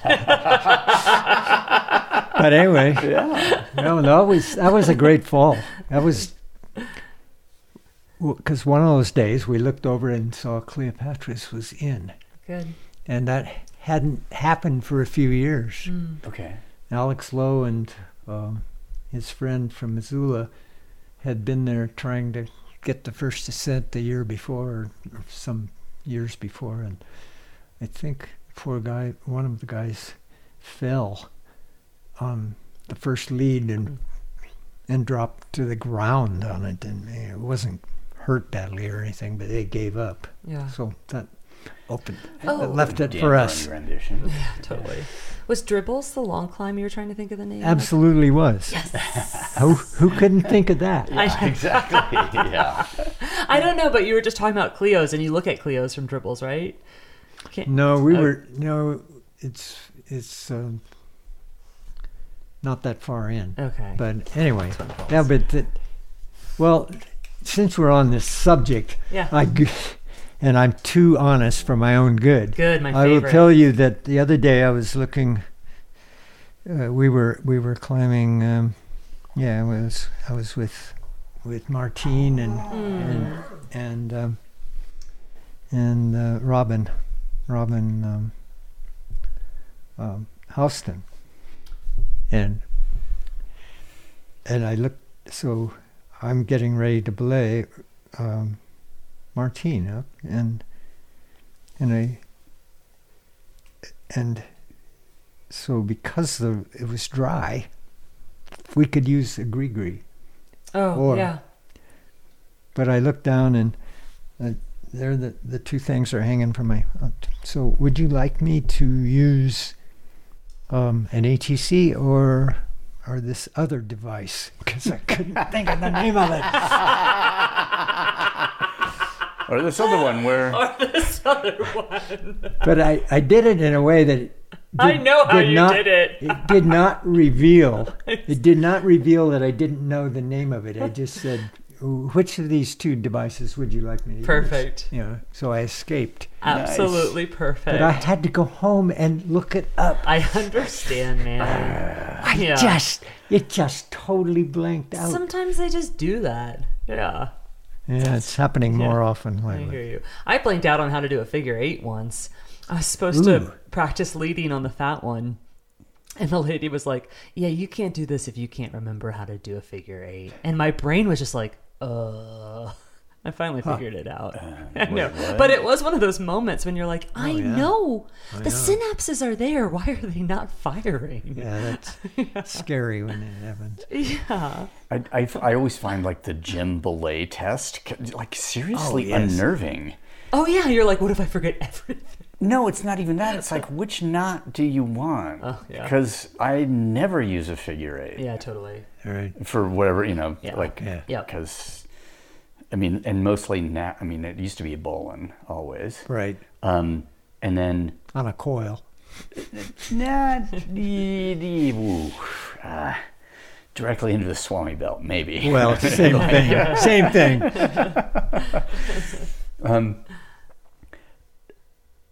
But then it's just been like I generally use the Euro Death Knot. Yeah. Which is just it's an almost finished figure 8. Is it because you like the name? It's only mostly. It's only slightly weaker. And I'm light, so it's not going to make. And if you never fall, like you don't, then it doesn't matter. Because I'm the guy who tests the holds in the climbing gym as if they might be loose. True. I see. Yeah, that's 5'10" me. Yep.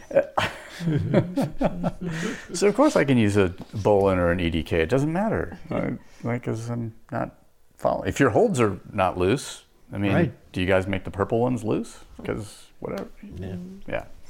I feel like there's a story. I have this in my head, and now I can't remember exactly. It happened on Cleo's. It might have been during an ice fest. I know that, or right prior to, Alex was climbing with Scott, and something fell down, and Alex had to go get stitches. But wanted to stop for coffee on the way. Oh my God, that sounds so right. Yeah, no, I know this story very well. Okay, good, because all I remember is Scott's kind of version of it, which is understated enough that there are no details other than that. Yeah, so it helps to know it was during the Ice Fest, because that meant there was a lot of ego, and Alex feeds off of being the star attraction, and so he decides to climb up this. It's not Cleo's itself. It's some icicle off to the right of the main ice. Okay. And so it's about a 30-foot, that big around icicle. Not large in diameter. Not large, and I think it'd never been climbed before. So there's a bunch of people down below on a ledge, and he goes up most of it until it gets right to where it connected to the rock, and decides it's time to put in a what's the name of that? Like a specter? A specter, yes, it was. A specter. Hammer in a... I wanted to say scepter, but it was a specter. Yeah, okay. And so he puts that in for his protection. And the thing breaks, the whole circle comes off. Hammering it in and the icicle breaks. Yeah. This makes total sense. Imagine that happening.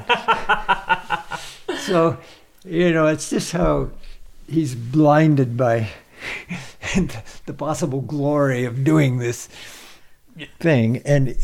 But fortunately, he's not dumb.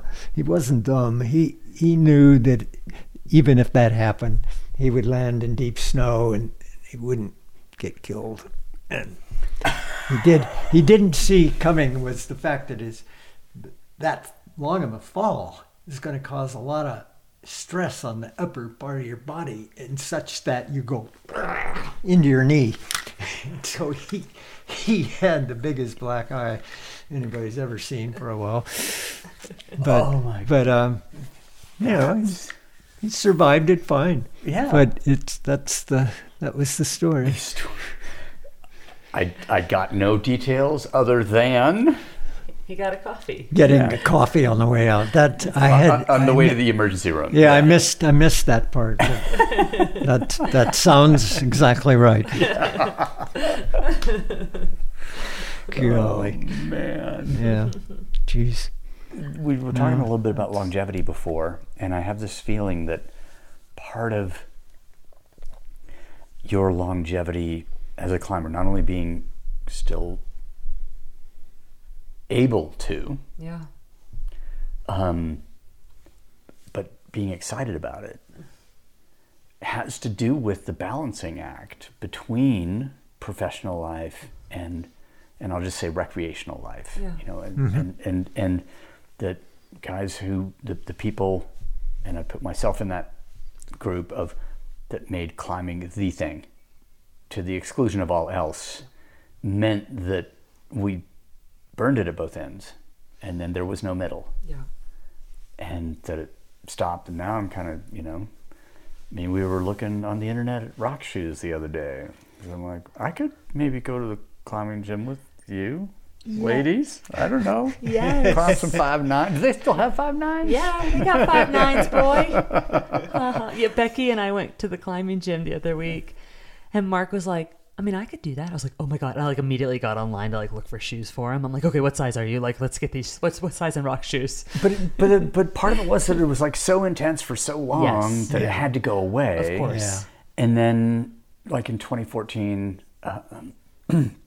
my friend Jason, he kind of shamed me into going to the rock gym at some point. Yeah. And it was super fun. Yeah. So it was fun. like, because I had no expectations of myself. Right.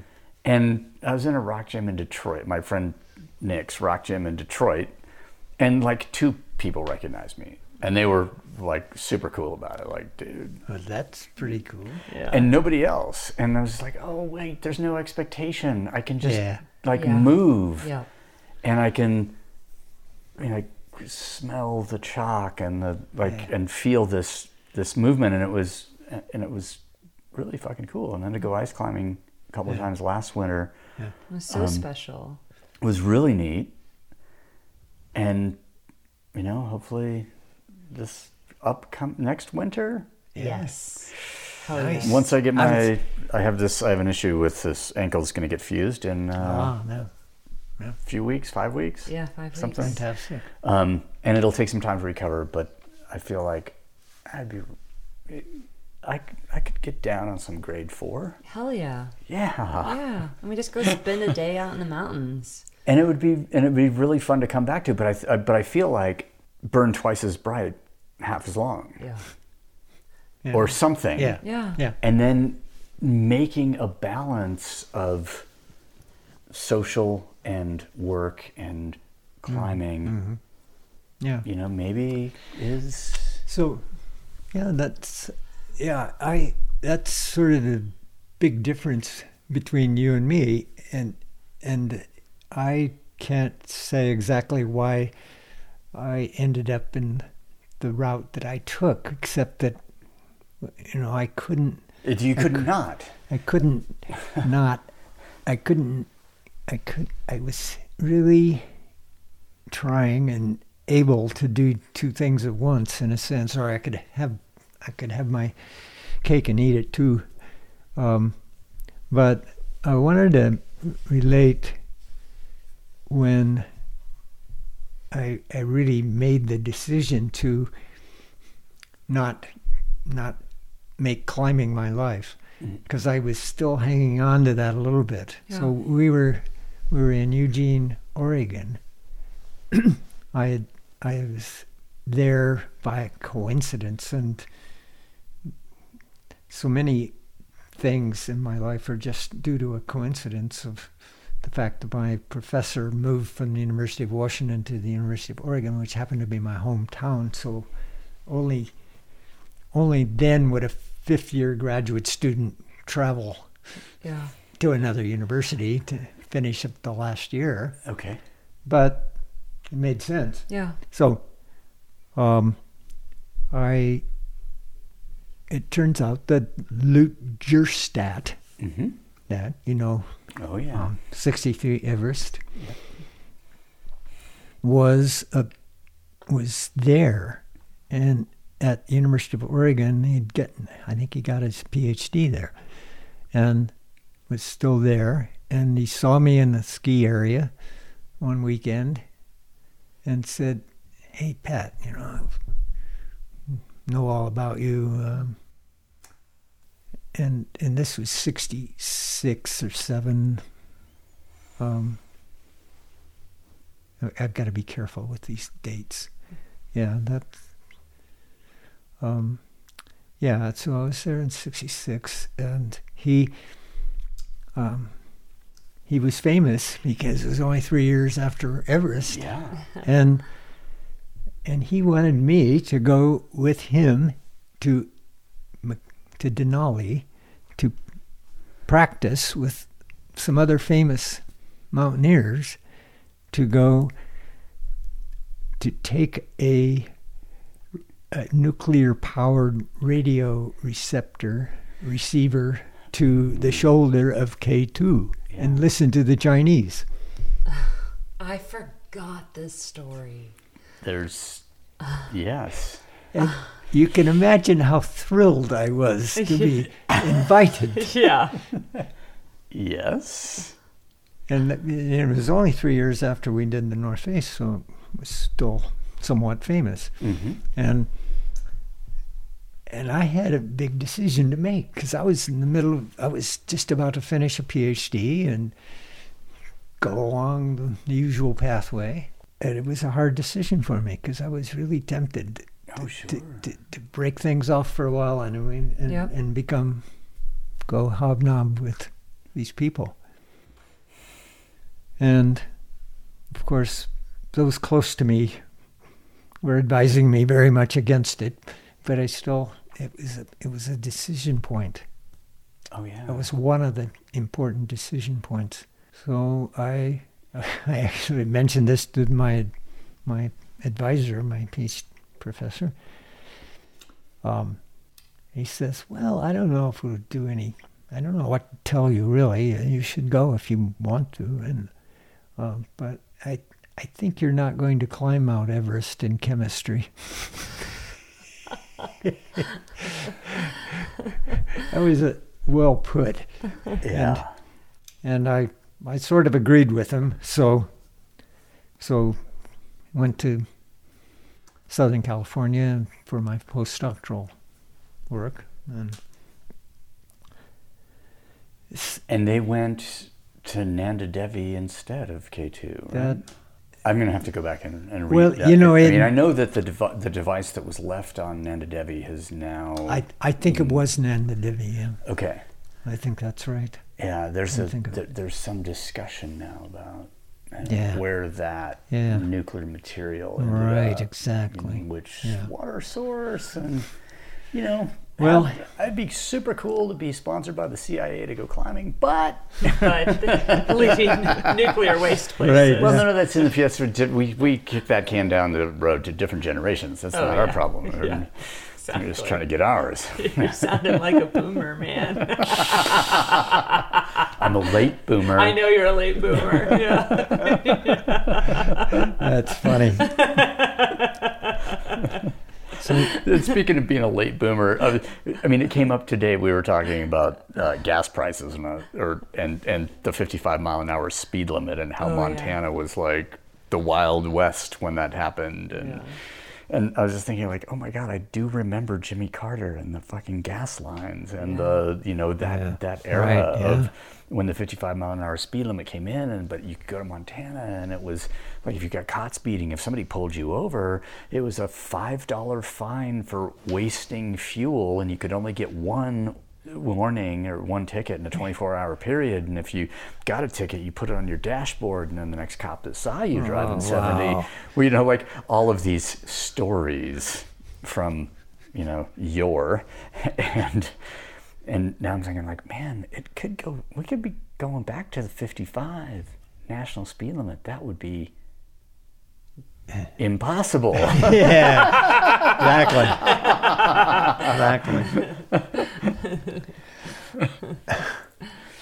Yeah, so let's see I wanted to mention also there was a second kind of moment in my life that because it came a year, after we went up there and sat in the tents and did nothing to the Emperor face. Then I think I built my house, and because just had to for some reason. But then the next year, Terry Kennedy and Jim Kansler and I were going back to the Emperor face and get it. But so now we're at 76. 77, I think now. Okay. And I think so. But I had, in the meantime, developed a passion to try to climb the north face of Mount Saya, which is just incredible vertical limestone face in Glacier Park. Okay. And I made a trip in there with a buddy, maybe a couple of trips in, and so it turns out that Terry Kennedy, my friend, had also had eyes on that. But anyway, the three of us were going to do it, and they flew over it, and they said, well, we don't even need aid slings for that. And I thought differently, and I was really pissed at him for not bringing any. And we met there, and and then after that, we were going to go up to Robson. For some reason, I just started getting the feeling that I didn't want to do that again. I didn't want to go up there. Yeah. I had an aching homesickness to go back and be with my family. Yeah. Wow. Yeah. And I hadn't had that ever before. I went to Robson and Canadian Rockies a number of times, and I didn't ever have any guilt about that. I felt like, no problem. I'm careful, and no problem. Yeah. And that was during the time when the kids were not so old either. I mean, they were, and I couldn't help myself. I just had to go back. Yeah. And that, so I mean, it was a turning point. As Blair noted before, it's like, you listen. Feel it in your gut and you listen. Yeah. Mm-hmm. And I think we, as human beings, that's one of our biggest struggles in life is to, I feel this, but do I listen? Do I act on this? Is it, what other pressure am I feeling? Right. From things. And I think, and a really beautiful part of this is like, well, you could quote unquote be a climber, or quote unquote be a professional in academia, and you could follow how people tell you to do it, or you could listen to what's appropriate and right for you. And as we get to listen to a part of Pat's story, that's a really beautiful part of it, is he didn't feel confined to how other people did it. And so he blended these braids of a life out in the mountains, a life of inquisitiveness in the research lab and teaching students, and also a very, very, very rich life with his family. And he didn't feel he had to do it in a certain way. He did it for what was right with him and his family. And I think those are often the stories that move us, are the people that are brave enough or have the courage to do that for what's right for them and not how other people have written it. Yeah, well, as I said before, it's that it just comes a point, and the same thing happened when I finally did get that opportunity to go to the high mountains. I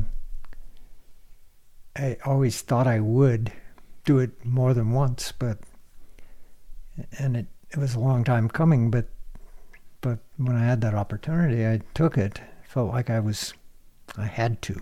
Yeah. And it seemed kind of crazy to do it in some respects, but I was kind of surprised that I said I felt in my soul I could not do it again. Yeah. It was just too draining on Gail and the kids for that, and I just couldn't do it again. Yeah. And it's funny you talk about that, about the sort of 2 months expedition to China with Becky and courtesy of Quaker Oats, sort of. I feel like I don't know, later watching a presentation at the Alpine Club meeting that Chenard made, and I guess it was about the Minnetonka trip.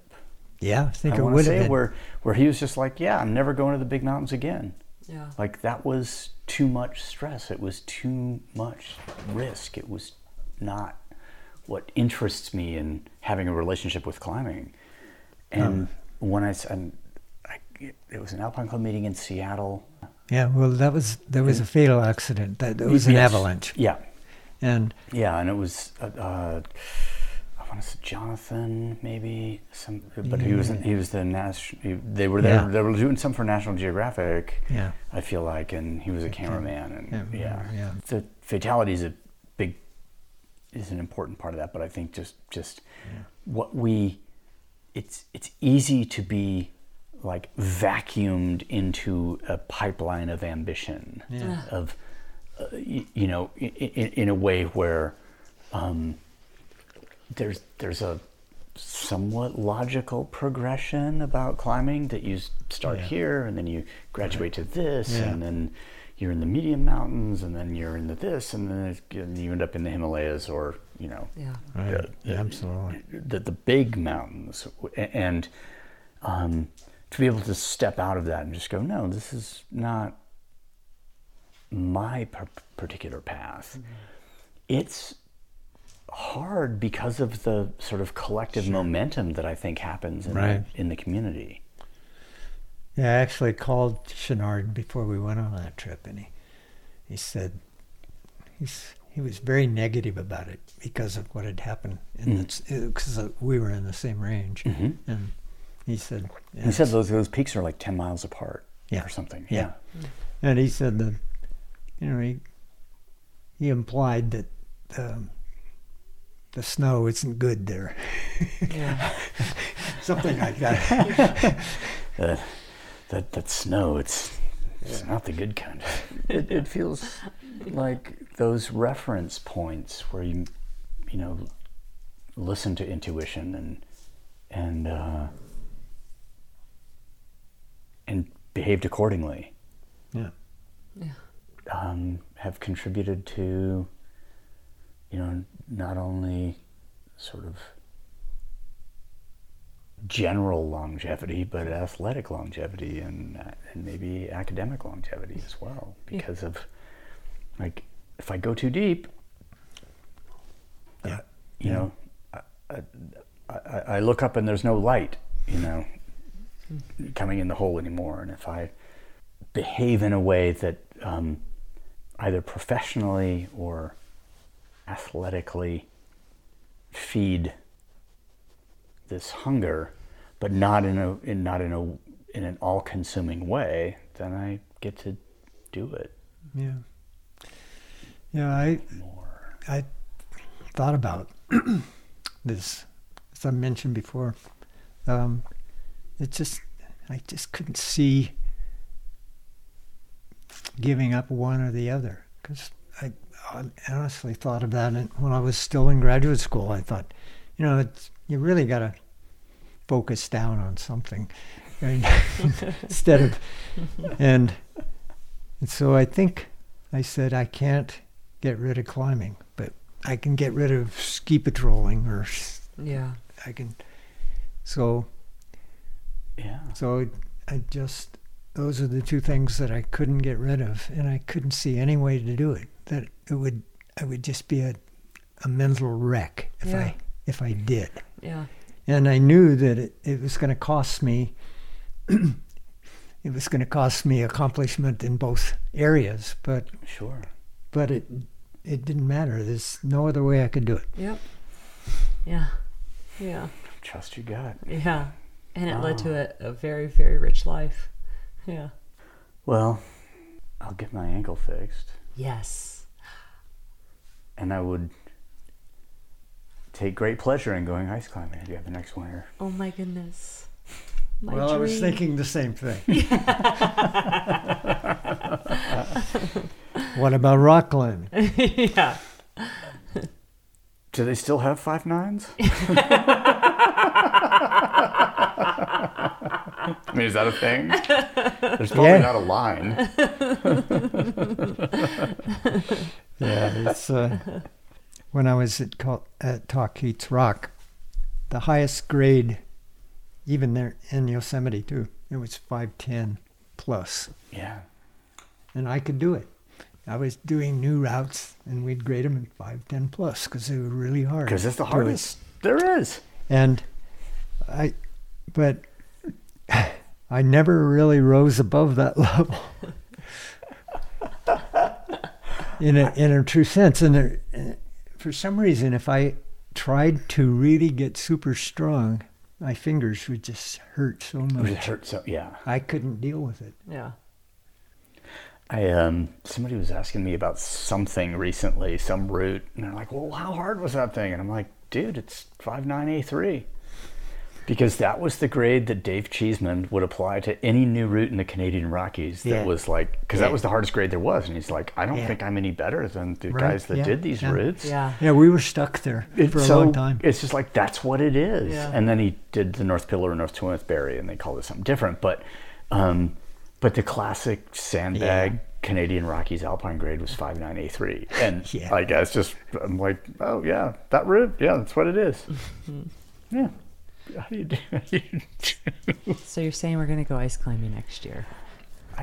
If I can get, if I can get some tools. Scott asked me. Oh yeah, Scott Baggies. Yeah, he was like, "Do you still want a pair of Nomics?" And I was like, "Yeah." And then nothing happened this winter. Yeah, Scott, I'm calling you out, man. Scott. You better. I'll pay. I just won't pay retail. We